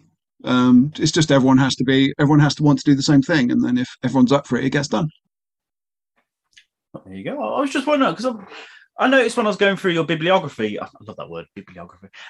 Great word. It's like Ice Cube and Erykah Badu. I'd never heard that name before in my life. And they're obviously very outside of the world of rock and metal. I was wondering, so like, is that you going, I fancy trying something different? Let's try Ice Cube. Yeah, it is. Yeah, my recent book was the autobiography of Right Said Fred as well. Do you know who that is? Oh yeah. Oh, name one of their songs. Well, we all know the obvious one, but other than that, I don't know any of more than the obvious one, to be honest with you. So that's an example of me stepping away from the rock and metal thing. Yes. So Ice Cube, I really wanted to do a book about his films. Really, I love those stupid films that he did back in the day, and I was keen on his albums as well. I'm not a massive hip hop fan. I probably stopped listening in about 1995. But yes, the short answer is yeah, I want to do something different. Erykah Badu is a soul singer, the most amazing voice. And then I've also what did I do? I did a book with John Mayall, who was a blues singer, right, in his 80s. He had Eric Clapton in his band and all the rest. You can check all this stuff out in the 60s. And I did a book with one of David Bowie's musicians as well, the drummer Woody Woodmansey. So it's not all been grisly death metal. It is a bit odd, I know, because I did like Cannibal Corpse's official book. And I did the autobiography of David Vincent from Morbid Angel. So there's all sorts of really, really grisly stuff in there. And then next to it, Erykah Badu and Right Said Fred and Ice Cube does look a bit odd. I totally get that. So yeah, I spend a bit of time explaining that stuff. But essentially, I think we should all like a wide range of music, right? I mean, why deny yourself something? I'd love to do a bit of writing about a classical composer, for example. And it doesn't just have to be music as well. I'm happy to do films and politics and all sorts and sports. Interesting stuff like that. It happens to have been music so far, and it happens to have been mostly heavy music as well. How do you decide what you're going to write about? Is there like a process, or is it a case of you listening to Metallica one day and thought, fuck it, I'm going to write a book about this? On the case of Metallica, so when I had my first book out, Extreme Metal, and it did well, and they said, well, what else do you want to do? Oh my God. I wanted to do a book about Metallica, I wanted to do a book about Slayer, and I wanted to do a book about Cliff Burton. And I would have stopped there, because those were the 3 things I was really, really passionate about. Not the only thing I was passionate about, they were the things I was most passionate about. And they got done fairly quickly, actually, by about 2011, I think. And but then the train had got rolling, right? So publishers were coming at me saying, do you want to do this? Do you want to do this? And it's a really exciting process. I should make this clear. It's the best job in the world doing these things. There is a moment when a book lands on your doormat for the first time, and you feel like you've created a little bit of history. And the fact is that in hundreds of years, when I'm dust and all the people I've worked with are dust, people will still be reading these things. If they don't read the physical book, they'll be reading the digital one without a doubt.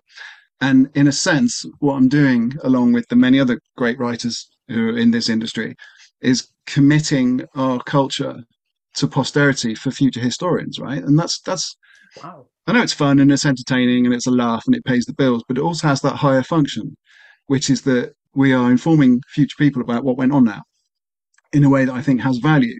If I can teach some kid in the year 2120 that listening to Rain and Blood by Slayer is a good thing to do, that's only good, right? So that all ties in with your question, which was that how do I decide whether to do or how to do it? But if it's fun and interesting, if the deal is right, because I've only got a finite amount of time, I do loads of other editing stuff as well. And I like to have a social life, and I've got kids, so I haven't got infinite time just to write books. So a book project has to be interesting, and it has to be a worthwhile deal, and it has to be with someone who's not a dick, ideally, and someone without, who's not obnoxious, and who's got an interesting story to tell. A lot of people, including me, don't really have an interesting story to tell. I've met some cool people, done some cool stuff, but I don't think I would want to read like a 500-page autobiography about me, of me.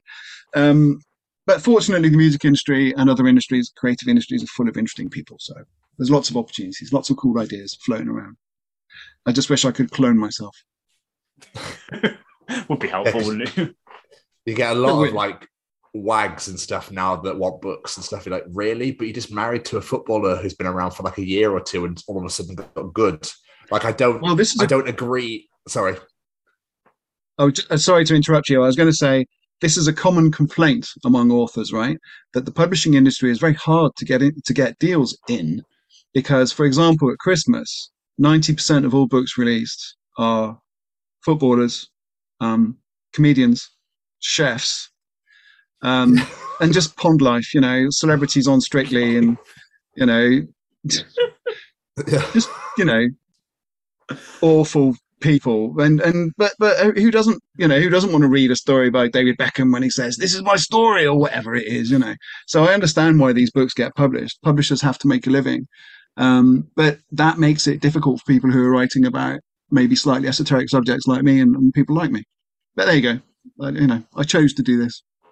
I get what you mean, because I used to work in a bookshop, and the amount of times we get books and I'd be like, why has someone written about this of all things? Right. Yeah, it's complex. In order for a book to get done, it's miraculous that anything gets done, because first of all, the publisher has to sit around. The publisher wants to make money, right? They're not doing it for fun. They want to make money. So their salespeople will talk to a load of bookstores and Amazon now and say, will you distribute this book? Will you have it in your store, or will you run it at Amazon? Once that answer is yes, and everyone's happy at that end with how much money they're going to make, then they can make you, the author, a deal. An offer rather, and then all the specifics and the deadlines and all that stuff has to be agreed. There's like a million moving parts. So how any books get done is miraculous, believe me, if you could see behind the scenes, but they somehow do. It's notable. But there's a lot, as you said, a lot of moving parts, a lot of different processes that goes into these things. But what's your process when it comes, before you even put pen to paper? Do you have like a process in regards to research and gathering your stories, etc., or is it different depending on the book? There's a bit of a formula. It does vary from book to book, yeah. But by and large, the deal has to be in place with the publisher and a deadline. I don't like to start work on a book until the deal is signed and a deadline is set and it's in the diary and the advance is in the bank, because then you're in a situation where you write a book and you're trying to shop it around for publishers, which I've never done actually, but it must be awful because you spend a year writing something and then you're desperately trying to get people to publish it, and I would never want to be in that situation. Right? So then I'm very much diary driven. So I need to plan out my time, and I need to know what I'm doing. Even if my deadline's 2 years from now, I'll block out that time in order to do it. I like to have lots of time to do stuff. I don't want to be rushed. I've been in situations where deadlines have been on me before, and I didn't manage my time well. I did a book about Black Sabbath in 2005 that was massive. I think it was 175,000 words, and like a regular book, I haven't got one nearby, but a regular book that you might be like 60 or 70,000 words. This thing was massive, right? And I think I did most of it in like 3 months before deadline, and that's with a full-time job as well. And like, it nearly killed me. And I think it turned out all right, fortunately, but I don't want to be in that situation again. And that's just time management. So I like to have my diary. I like to have everything in my diary. And then when that's done, then you do your research, you double check, you do as much first generation research as you can. And by that, I mean, you dig up information that is not available anywhere else. Because the big question nowadays is, why would you write a book if someone could just get that information off the internet in about 5 seconds, right? Why would they spend 20 quid on a book and 2 weeks reading it if the information is readily there? So as a journalist and as an author, my professional duty to those people is to give them something that can't be read elsewhere.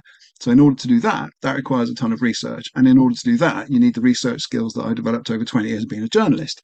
So all this shit takes loads of time and energy, but it gets done. And then you hand it in, you do 5 million checks. There's all the legal stuff you have to check. So you have to make sure no one's going to sue you. So you get the people that you mention in the book to sign off on the content. So in the case of Frank Bellows' book, we got the rest of Anthrax to sign off on anywhere they were mentioned. And that was just a courtesy thing, really. They're good friends. He didn't say anything negative about them. It's just a polite, journalistically professional thing to do. And then when that shit is done, the book is ready for submission to the publisher, who then manufactures the thing, and off you go, and you're doing picture captions and doing an index. And then it's done, and then you can do press. And then hopefully it gets adapted into a film starring Brad Pitt, and you retire. Brad Pitt playing you, right? Well, I mean, it is that. Why would you even ask? I mean, that's so obvious. Brad Pitt. Probably wouldn't be Brad Pitt, would it?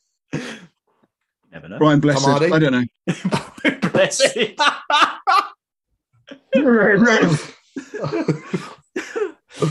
So when doing your research for these bands, have you ever found something when doing your and you just like, fuck me, I had no idea that happened? The sort of thing that you're just like, whoa, I had no idea. That's what you want. Blow in your own mind.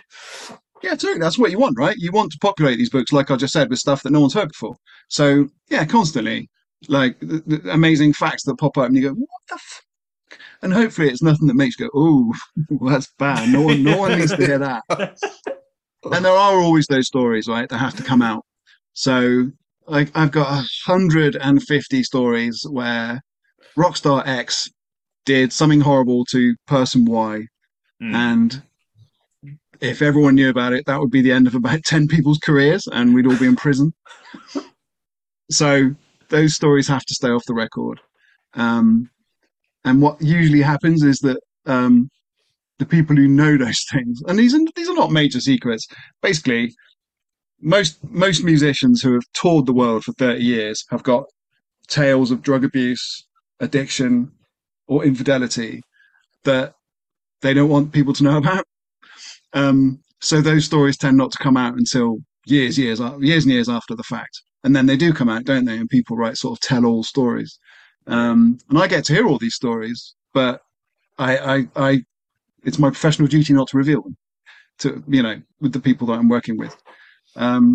So that's the answer to your question. Sometimes you hear great things that you're really pleased to hear, and sometimes you hear, oh, your wife and kids don't need to hear that. Or, the insurance company that thinks you're still clean and sober doesn't need to know that.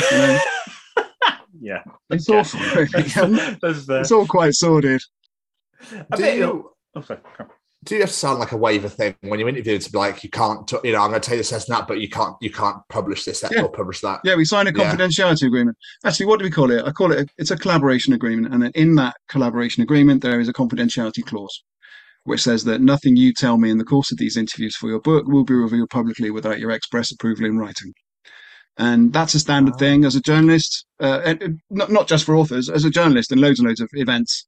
You have to sign an NDA, non-disclosure agreement, for all sorts of reasons. I get sent guitars for review, and I can't reveal my findings until a certain date. Stuff like that. It's mundane, but in that situation, it's mundane. But in the case of people's private lives, families could be split up. It's no fair. For example, all right, here's an example. A well-known band. Oh, can I even say this? A well-known band, a bunch of their musicians got COVID, but rather than reveal to everyone they got COVID, they said, "Oh, they've left the band." You know what I mean? And that's why they're not touring. And that was a way to stop the tour that they're on being cancelled completely, right? So that's an example of something that sounds it's not that exciting a fact, but it's sort of a thing that you would never reveal because a whole bunch of people would lose out financially, and it would just be dreadful. So I have to be trustworthy in these situations, I imagine your wife and kids must go mad. You're just like, you would not believe what I've just found out. I've got to tell someone. I can't put it in the book, but I've got to tell someone what I've just found out. Well, In all seriousness, no, you have to avoid that kind of gossip. Yeah, you can't really be telling your friends some of these things. And I suppose what I'm really talking about is a lot of famous musicians have claimed that they're not doing drugs, and as a result, they're in the bands that they're in because otherwise they get kicked out if they were doing drugs. And so I've heard a few stories, people that you know, and if I revealed those things, probably I'd get sued. And certainly they would be kicked out of their bands, you know what I mean? So this is the kind of stuff. It's not really that exciting, and it's actually quite sordid. It's not really very rock and roll, is it? But that's an example of the sort of thing that you just have to keep to yourself, because as a co-writer or as a journalist, your professional duty is to do that, you know. Yeah. So you know, we've been talking about all these people you've written about and all these people you've worked with, especially like we were just saying with Frank Bello, helping him write his book. Was there a particular book of yours that got your name out there, got you that reputation in order to open these doors for you? Was it just that constant slog of 35 books, your name is out there? Good question. I think it was probably the Metallica book that I did, because that sold really well. I still get quite a big royalty from that every 6 months, and that's like 17 years ago. That did really well. Partly that was fortuitous because there happened to be no big doorstop-sized Metallica book at the time. There's like 10 of them now. And also the book I did about Cliff Burton, because that was the one where the stars aligned, I think. You want a book to be critically popular and commercially successful, and quite often you can't guarantee on those two things, right? You might have one but not the other, or you might have neither. But in that case, the book did really well, and it was very well thought of. So I think once you do a decent journalism job and you pay tribute to someone who's not there, I think people appreciate that, and that probably opens some doors for me. But there comes a point when you just attain critical mass. You've done that much that people know who you are, you know. A better known example to me is Mick Wall, a good friend of mine who's done way more books than me. He's quite a lot older than me. He's been around way longer than I have. In fact, you should get him on your podcast. He's got stories that would make your toes curl. I can't remember, why did I mention him? What was the question? How the door got opened for you in order to... Oh, yeah, right. So, why did I mention Mick? Well, I just wanted to mention my friend Mick, I suppose. But we all... There was a reason, I can't remember it. But yes, probably those two books were the ones that opened the doors. Oh, no, right, because I was talking about attaining critical mass. So the point is, after a while, your name gets out there. Mick is very well known. So I imagine if some musician hears that Mick Ward is writing a book about them, it's a great compliment, and doors are open and publishing deals are thrown at them. And I enjoy some of that myself. So there comes a point when your name is out there. Yeah, well, from what I've read, most prolific hard rock metal author, top rock scribe in the world, Joel. What affiliations to have? That was very nice. I know where you got that. It's on Wikipedia, isn't it? And that was very nice of that was very nice of those people to say that. But bear in mind that most prolific author does not mean best. It just means you've done the most. So much as I would have loved it if they said he's the best rock author, they didn't. So bastards. That's their mistake. Scribe, though, I like that word. That's a great word to be called. Great word, right? I should get it on a business card. Yeah. Oh, yes, absolutely. Joe Scribe McIver. Rather than hack as it currently. So we've touched on the fact, you worked with people like Frank Bello on his book, but the first time you worked with someone co-writing, that was Glenn Hughes, is that right? Yeah.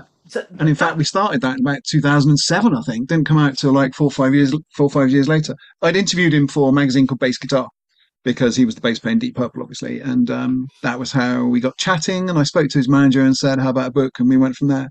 And it took ages to get a deal for that one, but I was determined to get it done because I wanted to move into co-writing people's autobiographies. That was a deliberate move that I wanted to make, because I knew there was a massive market for it. You remember when Motley Crue did their book, The Dirt? Yeah. That, plus Slash's autobiography, they really opened the floodgates for this kind of memoir. Dave Lee Roth had done one, a couple of other people had done them in the 80s and 90s, but really that was when it all started. And I was at the sort of forefront of that. So there was a massive appetite among publishers and the public to read rock stars' autobiographies. So I wanted to get into that. Glenn was the first one, and then I think it was David Ellefson of Megadeth, and then Max Cavalera of Soulfly, and it went on like that. And in fact, that's mostly what I do now. The books that I write are people's autobiographies rather than my own stories about bands. It's good fun. I really enjoy it. I mean, is there like a level of, I don't want to say pressure, but like, what's the word I'm after here? Yeah, I suppose pressure would be the right, you know, people are trusting you to basically tell their story. Is there that pressure there to go like, I need to make sure this is good because this person's name is going on this. This is official. Yeah, but the pressure comes from me. I want to make it good. You know, it's my job to make it good. They've trusted me to tell their story. So it's, you know, an internal pressure, if you like. But after this many books and after this many years, you know, I'm 51 now. You don't want to do stuff half-cocked and, you know, have it half as good as it should be. You want to be your best and your most productive. You know, you're in your 50s, probably you're plateauing creatively, and then, you know, 60 is going to come and then it's down, you know what I mean? So now's the time to do things as well as I can. But like I said, you know, these people, it must be an honor at the same time that these people are trusting you to tell their story. Oh, it's a huge privilege, believe me. Yeah, it's a real compliment. Especially people like Deep Purple and stuff like that, you know, that grew up listening to. Like, it's huge. Believe me, I have to pinch myself. You know, I was the kid listening to Sepultura in 1998, and then Max Cavalera wants me to do his book. It was nuts. It's amazing. It's a really, really huge compliment and a big ego boost. Yeah. I can imagine it is a bit of an ego boost. In the other room, we've got a giant bookshelf with all my books on it, because as well as the 35 British ones, there's about another 100 volumes in different languages as well. So like, it is massive. And it's in the front room, so people come in and say, "What's that?" And I go, "Oh, that! Oh, that! Oh!" So yeah, it's funny. It's that little thing over there. It's a little bit of an ego trip. Yeah. When they get written in different languages, though, do they have to come to you? Be like, "Can we need to write this in Italian, Spanish, Portuguese, etc., etc." Oh yeah, to get the sign up from you, yeah. They're not from me personally, but from the publisher. So they a publisher in Italy or whatever will go to the British publisher or American publisher and say, "Can we pay you this much money to do an Italian version?" And the deal will be signed, and I'll get a royalty from that point. Oh, yeah, it's very nice. It's money that you don't have to work for. So not that this is all about money. I don't mean something really mercenary. But do things for a living, Joel. That is very nice. No, it's certainly very nice. And the royalties as well. What you want is for royalties to come in twice a year and for them to pay your bills completely. And I'm not there yet because I have 2 teenagers to look after at university and, you know, a moderately debauched social life and a mortgage. But that's certainly really nice, I have to say. So when you're saying that about like the royalties from Italy, I was like, you want to pay me extra money for doing no extra work while you translate my book? Sure, it's fine by me, mate. Yeah, it's not something you complain about. Yeah. Although sometimes they fuck it up, actually. I did a book, one of my books, can't remember which one. I think it was a publisher in Colombia did a version, and I got all these emails from people in Colombia saying, "This is shit. Like the Spanish is all wrong. Like it doesn't make sense. It's like a bunch of notes." And I went, "Oh my God, I don't speak Spanish, so I don't know." And I emailed the publisher and said, "What the fuck is this?" And he said, "Oh yeah, I think I gave him the wrong version of the Word document or something." I was like, "Oh my God." So I think that's a one-off. I don't know because I haven't asked any Japanese people about the Japanese Cliff Burton book or Romanian people about the Romanian Metallica book. There must be 12 or 15 different languages now. But that's not in my control, so can't worry about it. So as I was doing my research, I noticed you had a page on Discogs. Where you've done a lot of work for bands like Motley Crue, Nazareth, and is that like liner notes in albums? Yeah, I mean, I didn't work for the bands. The record company who was putting that stuff out said, "You want to do some liner notes for the you know, the CD booklet?" And so I must have done, I don't know, 50 of them at this point. I've got them all here somewhere. And the nicest, the most fun is when you do a massive box set. Like there's one coming out. There's a band called the Alan Parsons Project you might have heard of or you might not have done. Yeah. But they have an 11 LP box set coming out. And it's so beautiful. All heavyweight vinyl. You know, it's just gorgeous. And they they ask someone like me to do 10,000 words of history, and it's just a great project you do for a couple of months. And then you get to keep the box set as well. So you get to keep that. That's very nice. It's a bit like I was saying earlier about, you have these artifacts that people will read for hundreds of years into the future. Or, it's the same. So yeah, I do a lot of that as well. I'll have to look at that page, actually. I haven't seen it. Is there a lot on that Discogs page? Yeah, it's like 52 entries on there, something like that. Bloody hell. So it is about 50 Heap then, and yeah. Nazareth and Motley Crue. Oh yeah, I did all that stuff, yeah. There's a label called, they're called Union Square. And they are a reissues specialist, and I think they're affiliated or part of BMG, the major label. And I've done a load of stuff for them. So typically in the hard rock field, so Uriah Heep, Nazareth, as you say, a load of prog, so Yes and stuff like that. They'll come and say, can you do 1,000 words on Yes for next week for this much money? And it's a nice little gig, yeah. A lot of people like me do that. There must be 100 of us doing it. So in the liner notes on a CD, obviously you're not going to get 10,000 words in there. What are you writing is basically just like, this is the album, this had an impact, this is great, go listen to it. It varies. It varies. So in the case of Motley Crue, they were putting out all their albums again. This is years ago. It must have been like about the year 2000 or something. They wanted like 200 words in each booklet, the story of the album. Did it have any hits? It's like in 200 words you can't say much. So I think I did all those in one day. But then in the case, like I just said, an album box set, you might have to do 10,000 words. So it's a major bit of journalism involving a million interviews and late night phone calls and stuff. Typically, though, they'll say, in the case of Uriah Heep's a great example, Mick Box is the best guy in the world. So you phone him up, ask him about the making of Demons and Wizards, and he'll tell you a couple of stories and you bang it in. And it's just a bit of journalism. It's like writing an article in a magazine. And I've done a lot of those. They're really nice.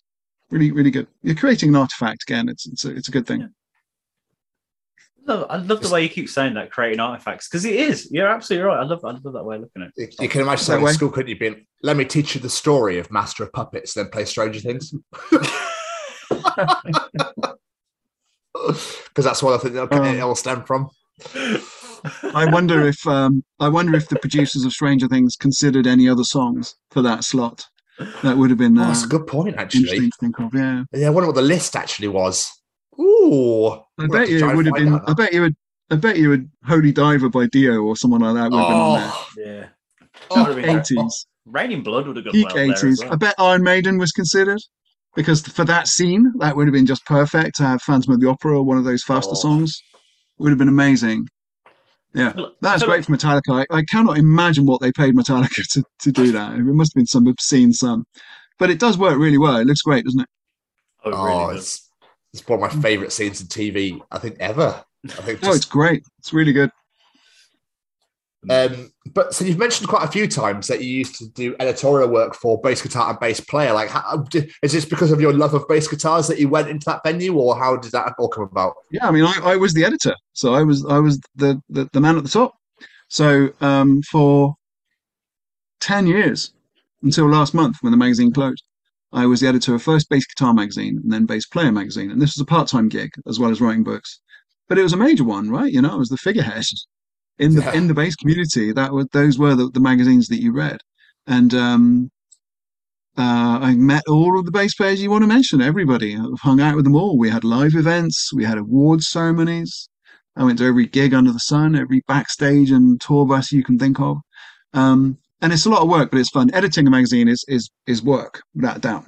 There are hundreds and hundreds of things have to get done on a daily basis for an issue of a magazine to get put out. But yes, it certainly helped that weirdly, you can edit these magazines without actually being an expert on the subject because you buy the expertise in from the writers, right? So I could, for example, if I wanted, be the editor of Caravanners Weekly or Caravanning Monthly, whatever it is. And you may laugh, right? You may laugh, but that thing sells tons of copies.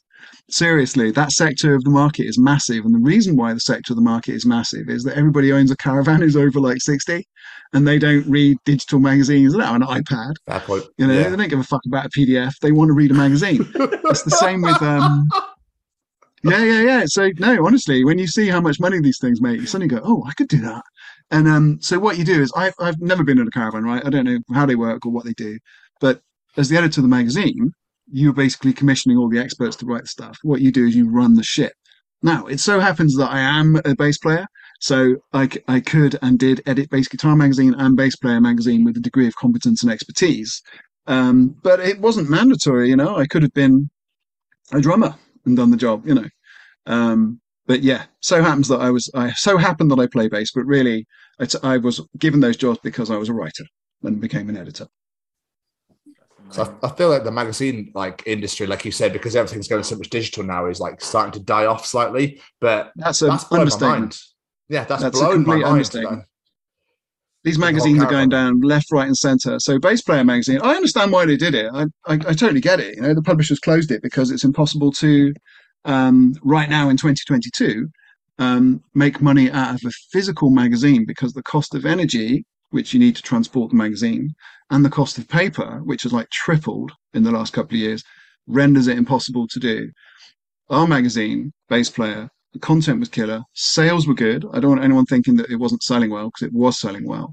Advertising was good. It's just that it's really, really hard for a publisher to make money out of a physical artifact, especially one that only goes for a £5. You know what I mean? You can sell a book for 20 quid. You can sell an album box set for 100 quid, but you can't really make a lot of money out of distributing a sort of low value item like that. Not really. So yeah, for years now, all these great magazines have been going down and people have been left jobless, and it's been awful to watch. And it's been a real phenomenon in the last 5 to 10 years. I never thought Kerrang would go down ever. Q magazine went down at the same time as Kerrang. I couldn't believe that. I loved Q.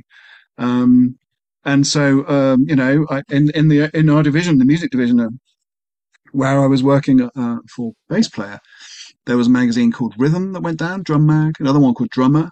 There was a magazine called Acoustic. All these cool mags just went down because people couldn't make any money out of them. So I totally get it. It's a nightmare. I think books have a few more decades in them, without a doubt. And in fact, I think people will always pretty much buy a really beautifully produced, lavish artifact like a really nice book, a hardback book. Same with big old box sets that cost a load of money.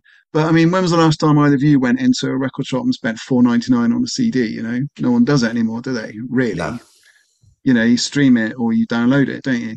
But on the other hand, I get either of you would go and spend 50 quid on a box set of a band that you loved, right? And you keep it, and it's a beautiful artifact. Yeah. So that's the thinking now. So that works well actually in the book industry, because you can make a really beautiful limited edition signed book that comes with a meet and greet, and comes with a gig ticket, or comes with an album, So there are loads of things you can do in the book publishing world still. I find that because I collect, sorry, Jamie, just quickly, because I collect records, and you get the record and the CDs in there as well. You don't send sell CDs on their own anymore. They seem to come with the vinyl. Great. Do you get a download as well if you want? I don't think there's download in there as well. I'm not entirely sure. There's no reason why they couldn't give you a code, right, and make that work. That could happen. Or a gig ticket. Yeah, you can bundle all these things. It just needs record companies and publishers to be a bit intelligent about it. Agreed. I was just going to piggyback on that. I think with the physical media side of things, you can keep it alive by doing these special things, making them collector's items. The Paul Stanley book biography that I've got, it's signed by Paul Stanley. I couldn't have a digital ebook signed by Paul Stanley. That wouldn't mean shit. But I got this book Christmas Day, and I was like, oh my God, it's got Paul Stanley's signature in it. These sort of things. And the other thing that people will pay for is a live experience. So people will pay a lot of money, as we know, to go and see a gig. I remember hearing, I think it was Metallica's management, I think it was them, about 10 years ago, they decided to just double Metallica's concert tickets and see what happens. And according to, I read this interview somewhere, you can find it, and they said no one complained. Everyone went, all right. And all these bands were doing it, right? Whereas I remember clearly paying $7.99 to see Metallica in 1988, okay, which is probably 20 quid now. But imagine paying 20 quid to see Metallica now. You wouldn't. Tickets must be nice. What, 80 quid minimum, 70 quid minimum in the furthest arse end of the stadium. So the fact is that Metallica, not picking on them particularly, it's just who we're talking about, they can sell out stadiums every single year in 20 countries. And people will pay insane amounts of money. And furthermore, they know that they can charge you 2,000 quid or whatever it is for a meet and greet backstage at Wembley, because people will pay that. Sufficient numbers of people will pay that, And you could do the same with the Paul Stanley book that you just talked about. There's no reason why Paul Stanley's publisher couldn't put out a special tour edition of that book, and it comes with a meet and greet, or a ticket for a meet and greet, or a special code, or a wristband, or something, and you pay 500 quid for it. So there are people in these industries, these publishing industries, who are quite creative, and you need to be creative nowadays because the world is completely skint. So you need to find interesting ways of giving people value for money. Exactly. Like you said, there is ways to keep this physical medium alive, and I hope they still find it and they still keep it going. Because like you said, even regarding magazines, little old Doris, she ain't going to go on fuck a PDF. She wants Caravan Weekly in paper. The thing is, though, all those people are dying off. So what happens when, the today's 30-year-old is very happy looking at magazines as a PDF, is 60. That person is going to continue looking at it as a PDF. So there is a shelf life, no pun intended, on all these things. But I don't know. It's going to be interesting to see where the world goes. Let's put it that way. Yeah. What do you lot do anyway? Have you got real jobs? Yeah, I work in a hospital. Doing what? Porter. Well, you'll always have a job. People will always need hospitals. Well, yeah. That's why I went there during the pandemic. What about you, Tom? I work for Specsavers. Doing what? As a senior dispenser. So I measure eyes and fix glasses and fit them, and so that sort of thing. You're set for life, in the not optics. I don't mean that. Do I mean yeah? No, you are. Optics right. Industry. Is that the right phrase? Yeah. No. There are certain things which will never go away job wise, and those are two. Absolutely. Sorry, Jerry. I was just going to say, but saying that though, everything's going digital, yes, but there's ebooks, so the need for authors and people like yourself will always be there. As publishers say, you always need content. I hate referring to what we do as content, but I understand the need to treat it that way if you're a publisher. People will always want to read good stuff. The danger is that people read good stuff in the form of a little headline and a 100-word story on a website, as opposed to long-form reading. So there has been a demonstrable reduction in the number of people who are willing to read an article on a web page that is, say, 2,000 words, or 5-minute read, 10-minute read. We are all part of this because we all look at social media all the time, and younger people will look at TikTok and those little tiny YouTube clicks. What do they call them? The little stories that they're like 1 second long. There's a name for them. Shorts. Yeah. And I get it. I've looked at those and they're totally addictive. You watch them and half an hour's gone by and then you can't remember any of them afterwards. Right? Those YouTube fails compilations. Oh, yeah. My kids watch them all the time, and I'll sit and watch them with them. And then at the end you go, right, what do we remember? Might remember one.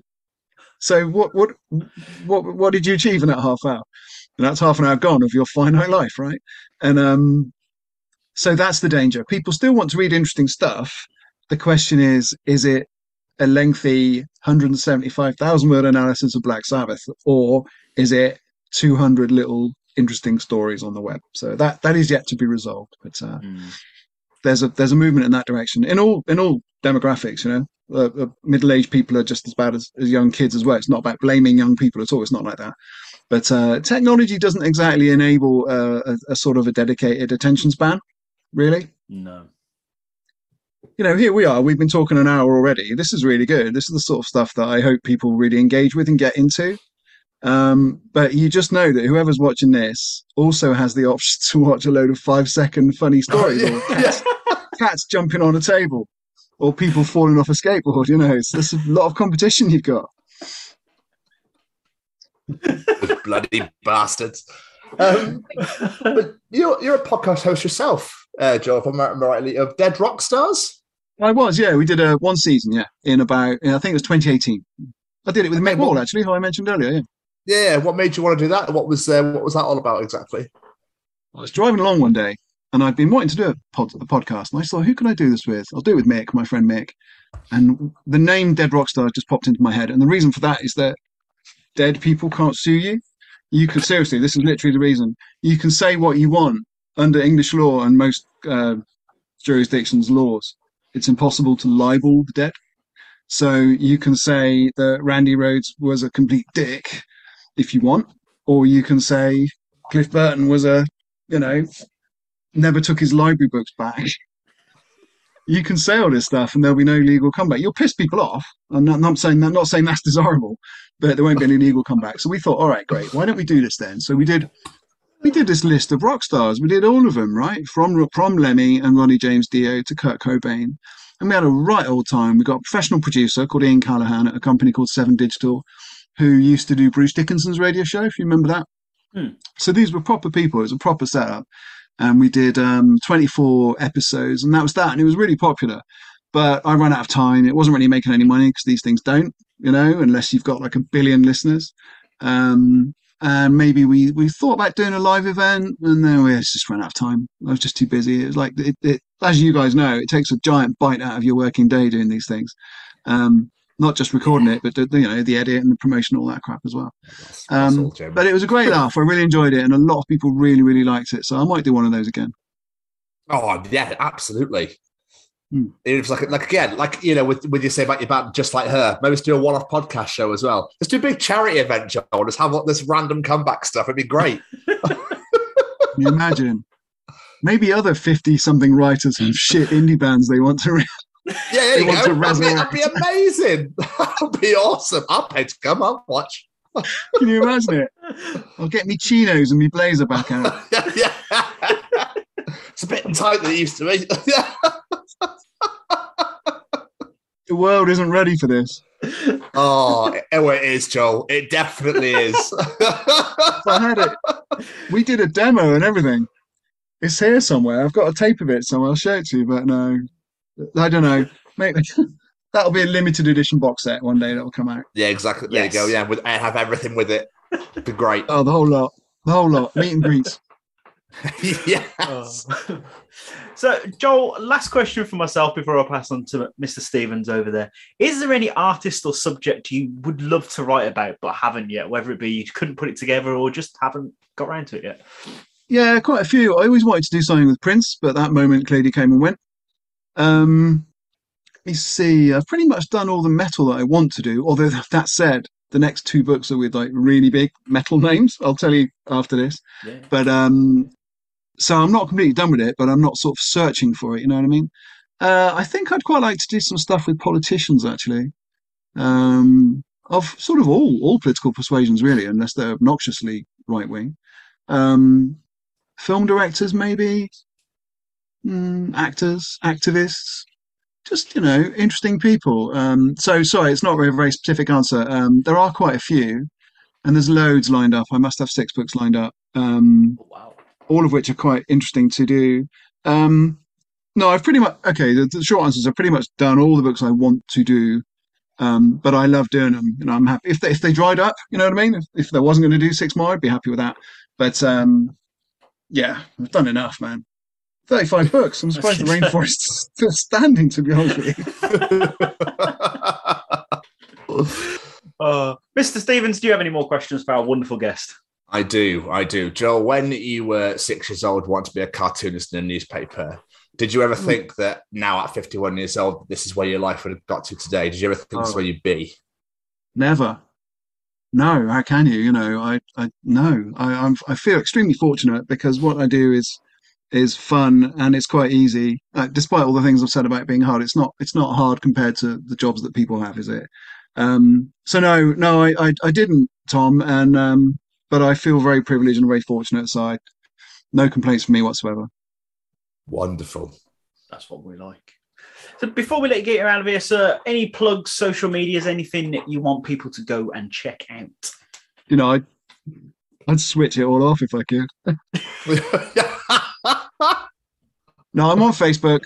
I'm on Twitter and Instagram, but I never use them. I'm just there. So yeah, Facebook's the way to catch hold of me if people want to get in touch, and I would be very happy to talk to people about all this stuff. It's a great industry to get into. I recommend that people do it. I do quite a bit of teaching, or I don't do quite a bit. I do some teaching at a music college called BIM, which you guys might have heard of. And that's an opportunity that I really enjoy to sort of pass on a bit of knowledge to people. So there's definitely a lot of hope. There's a lot of very, very talented, clever people, creative people coming up in the music industry. So good times ahead, my friends. I feel relatively optimistic about the future. Relatively. I saw you had a website listed, joelmciver.co.uk, and then I went on there. It's about a man with a white van. It is. So apparently there are a couple of other people with this strange combination of names, and one of them happens to be a retired builder who wants to do some work for Joel McIver. I know, it's great, isn't it? I had that website for years and years and years. Finally got rid of it because no one was going there, and then a man with a van has it, so it's great. Because if you Google your name, that's what comes up as your official website. I was like, well, he's moved on from publishing. He clearly now he's got a man with a van. He's given up. Maybe I just will. Maybe that's a sign. Maybe I should. No, this has been absolutely unbelievable. Thank you so much for taking the time. Well, thank you. I really enjoyed talking to you. It's been a lot of fun. Please stay in touch. Oh, absolutely. Really don't you worry about that. Hey, no getting rid of us now, Joel. Hero. Thank you so much, Joel. Appreciate it. Take care of yourself, and we'll speak to you soon. Thanks so much. I really appreciate it. Thank you very much. Take care, buddy. See you later. Cheers. Bye-bye. Bye. What a fantastic conversation that was. I loved that one. Yeah, and it's great. Never forget, people, you too could be the editor of Caravan Weekly. Yep, absolutely. Never give up on those hopes and dreams. Never. The magazine industry might be failing somewhat at the moment, but don't worry about it. It'd be absolutely fine, I promise you. Joel, thank you so much for taking the time out to chat to my friend. We really appreciate it, really enjoyed it. And we'll definitely take him on that offer. Definitely. Everyone, go and buy one of Joel's books. Give them no, don't just buy one. Buy all 35. Give them a read. Incredible stuff. Absolutely. And we hope you guys enjoy listening to it as much as we did recording it. Mr. Stevens. I thought you were going to do a David Bowie then.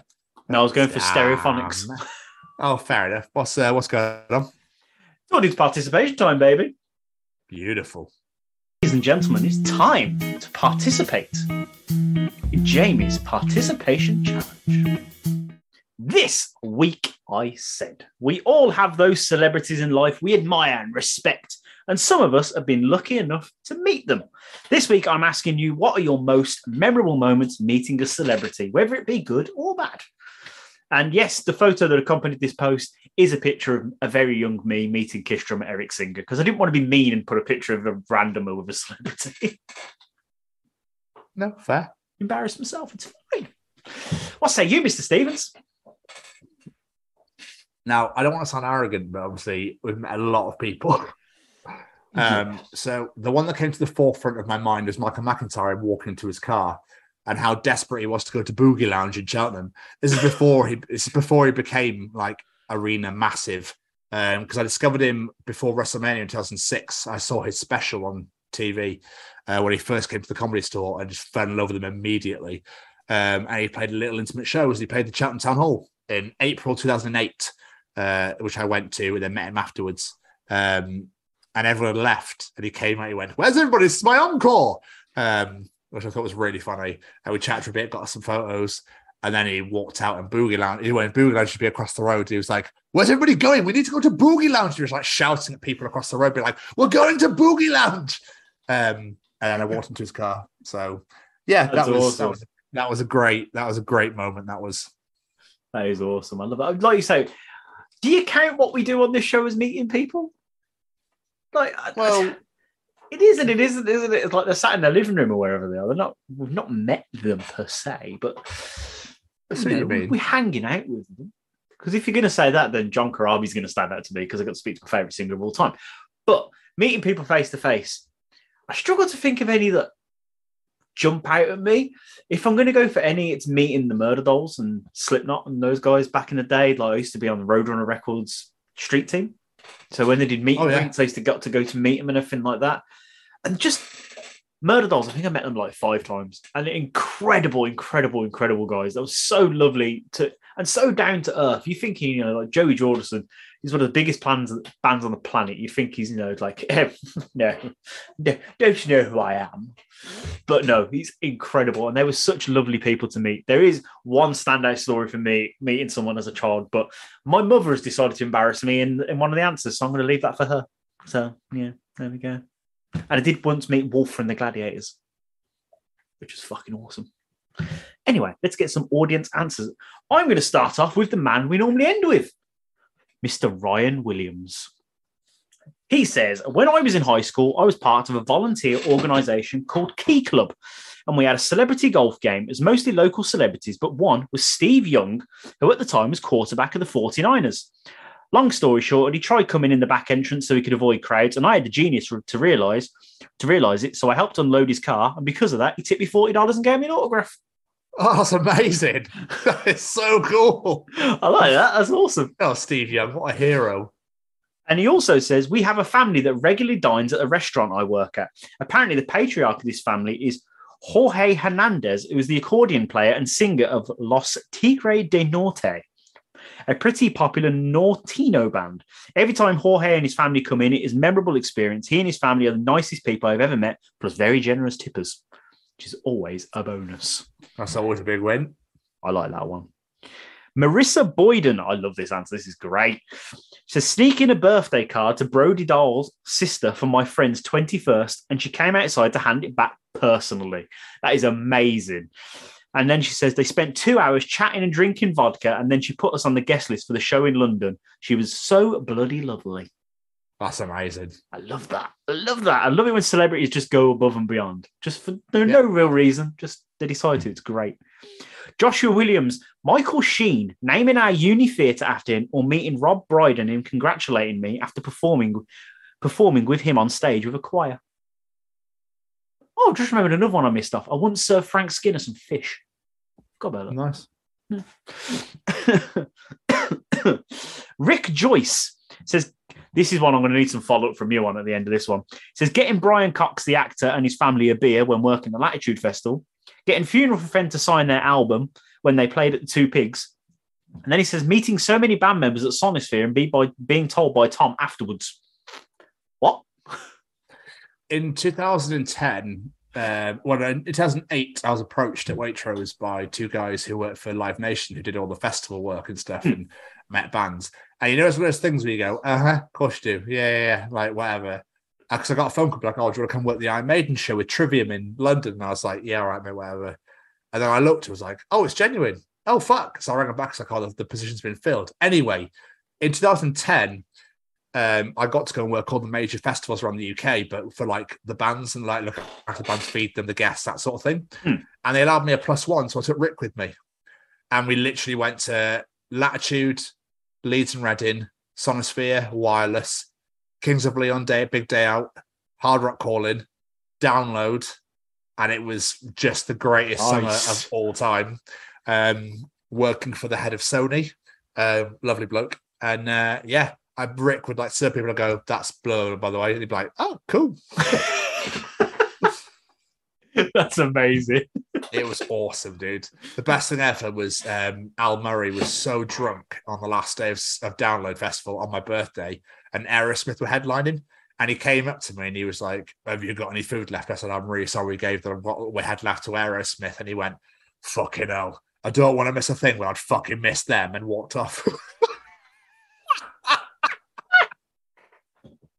2 weeks later, working at Hard Rock Calling, bumped into him again, but he's sober this time, and he remembered.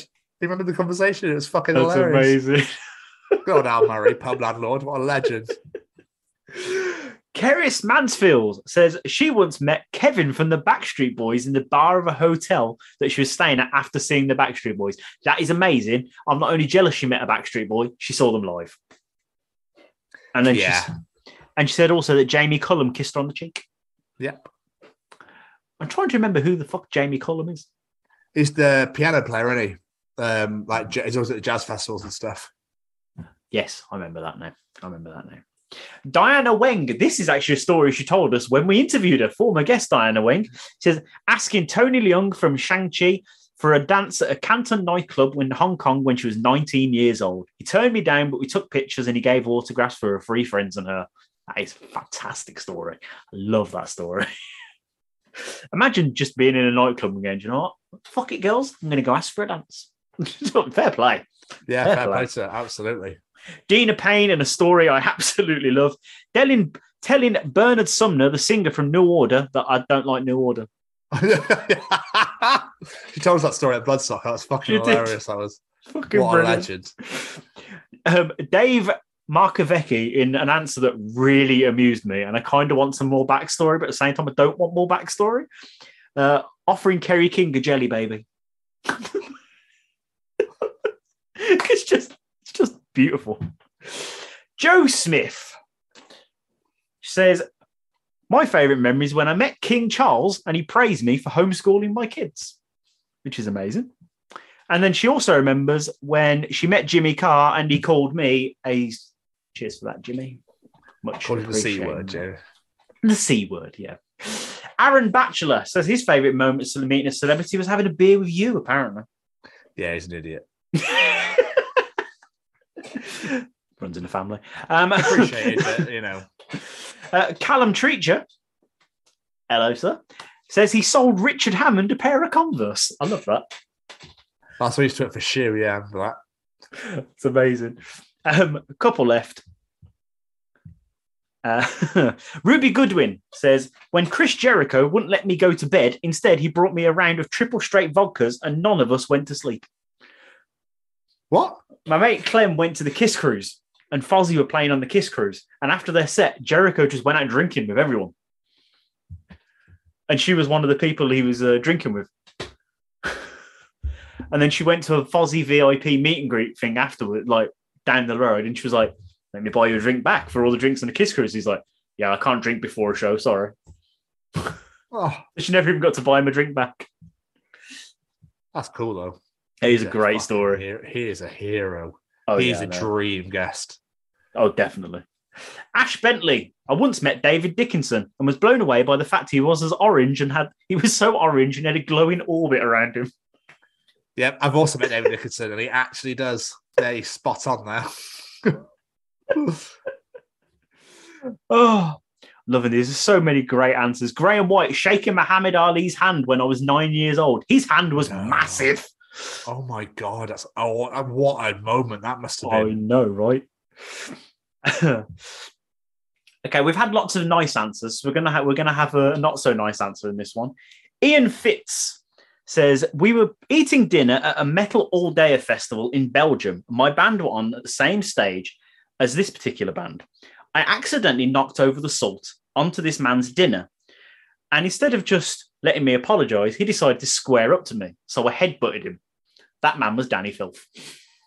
Oh, wow. There you go. There we are then. You can see why this man became a security guard. And last but not least, I've got loads more, but we're going to be here a week. So last but not least, I'll end it here. My mother says, Robert Palmer. This, oh, God, what was that song that Robert Palmer really sang? Might as well face it, you're addicted to love. Oh, addicted to love, yeah. Yeah. Robert Palmer slipping over and landing at my mom's feet. He was running down a corridor at the Aston Villa Leisure Centre and ran straight into my mom and landed at her feet. Is that what the story you were going to tell was, is it? No, the story that follows up is her favourite story as well, is me meeting the Davy Boy Smith, the British Bulldog. Oh, wow. WrestleMania 7, I went to a VHS taping signing at Virgin Megastores in Birmingham. I walked up to this man who I admired, was one of my favourite wrestlers. I looked at him dead in the eye and I said, "Where's your dog?" Of all the things I could have said. "Where's your dog?" And apparently he looked at me and went, "Left him at home." And then I walked off. Oh, Jay. At least I got to make it to have a full-on conversation with his daughter down the road, I guess. Well, this is very, very true. So they kind of made up for it in that way. Yeah. Where's your dog? Fucking Britney child. But thank you so much to everybody that participated in the challenge this week. We massively appreciate it from the bottom of our hearts. You absolutely smashed at the park this week. We had some great fucking answers. There was loads in there. It's wonderful. We love it so very, very much. But if you enjoyed Jamie's participation challenge, Callum's Treachings, Tom's Journal, the bullshit we talked about at the beginning, and the interview, you can join the other 58 editions of the Chronicles of Podcast, available wherever you get your podcasts from. Spotify, Google, Apple, maybe. We're also on the YouTube at the Chronicles of Podcast. Hit that subscribe button, click that bell before you get notified of any new videos released, and comment. Thank you, Ron Wasserman. You can also find our hashtag WBW Way Back Wednesdays They are now finished, but they are there for you to enjoy. All of our interviews from our previous channels available for you to just feast your eyes upon. And obviously, we're currently releasing our Bloodstock live interviews that I believe are completed this week coming. So they would have been finished yesterday on this release. So we hope that you enjoyed those thoroughly too. Thank you for checking those out. You can also come and find us on Facebook at the Chronicles of Podcast. Please like the page, share it as much as physically possible, and just send us loads of gifts, memes, and all the bullshit if you want to. We don't mind. We really appreciate it. Jamie, where else could you find us? Sitting in a little reading hole under a nice little blanket, reading a book all about Metallica, written by this week's guest.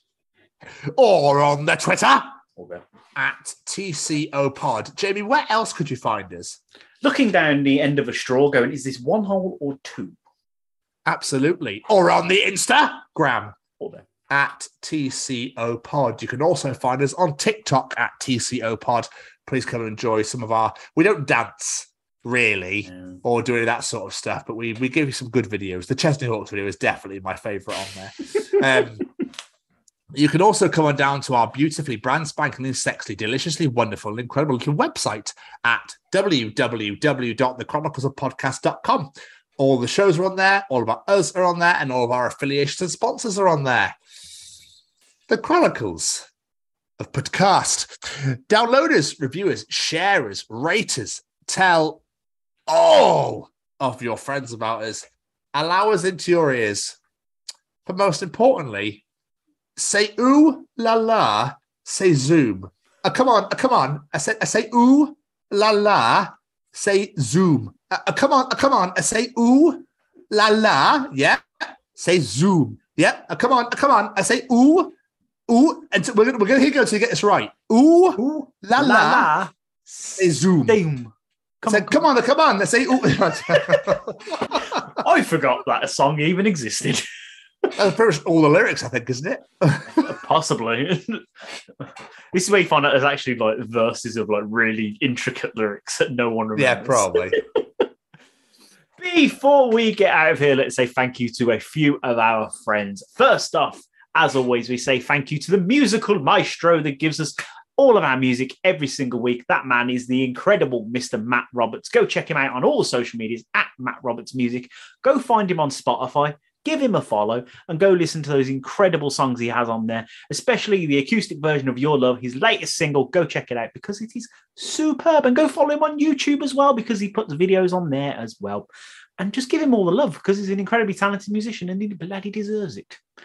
And we need to say thank you to our friends at Stay Cozy Clothing, www.staycozyclothing.com, or download the smartphone app. That is absolutely right.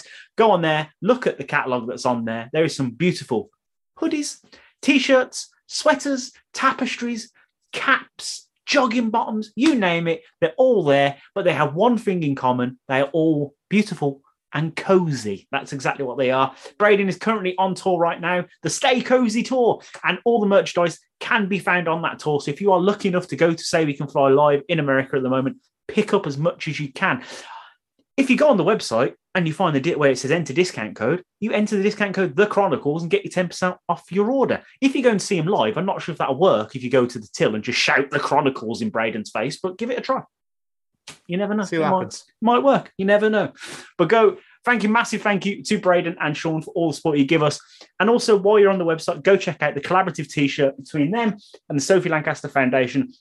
It is an absolutely stunning design. And more importantly, 50% of the proceeds from that t-shirt go straight to the foundation. That means the absolute world that the guys are supporting these guys. And talking of these guys, it is the Sophie Lancaster Foundation stamping out prejudice, hatred, and intolerance everywhere. We absolutely love this charity. Look at Tom there modeling that beautiful t-shirt. Weirdo Mosher Freak. If only they'd stopped at name calling. Exactly that. They didn't stop at name calling. And unfortunately, a beautiful young woman lost her life just because she was different. And that happened so many years ago and is still happening today. And it's absolutely bonkers that we are still having to have this conversation today. If you could all do me a little favor, if you have ever experienced anything like this, you've been treated differently because of the way you look, the music you listen to, wherever it may be, head on over to www.sophielancasterfoundation.com, click the hate crime tab and fill in that questionnaire. It is a very special event coming up very soon. So we need all the support we can get for this charity. Let's just get this done. It is ridiculous. Let us make this happen. The alternative subculture be made one of the strands of hate crime. And let's make sure the people who are treated differently have the support that is needed. And the people that are treated differently are punished the acceptable and appropriate way. And last but not least, thanks to this handsome bugger over here. Oh, look at him. And thanks to this one. I can't get I don't know. This one right here. Oh, that works here. Over here. Let's be. Yeah, guys, I second everything Jamie just said. Absolutely everything Jamie just said. I second all of it. Only second, no third or fourth, just second all of it. But thank you so much for checking the show out, guys. We massive thank you to Joel again for coming on the show. We really, really enjoyed chatting to you, my friends. We look forward to what you produce in the future. Hopefully, you guys got and buy all of his books right about now. That would be absolutely wonderful. And a massive thank you to Jamie, my co-host. It's been another great episode. Another great episode. It's been beautiful. I loved it. We love it. I've really loved it too. And as for this week, we will see you all next week. Goodbye, everybody. Bye. Live fast and get fucked or whatever.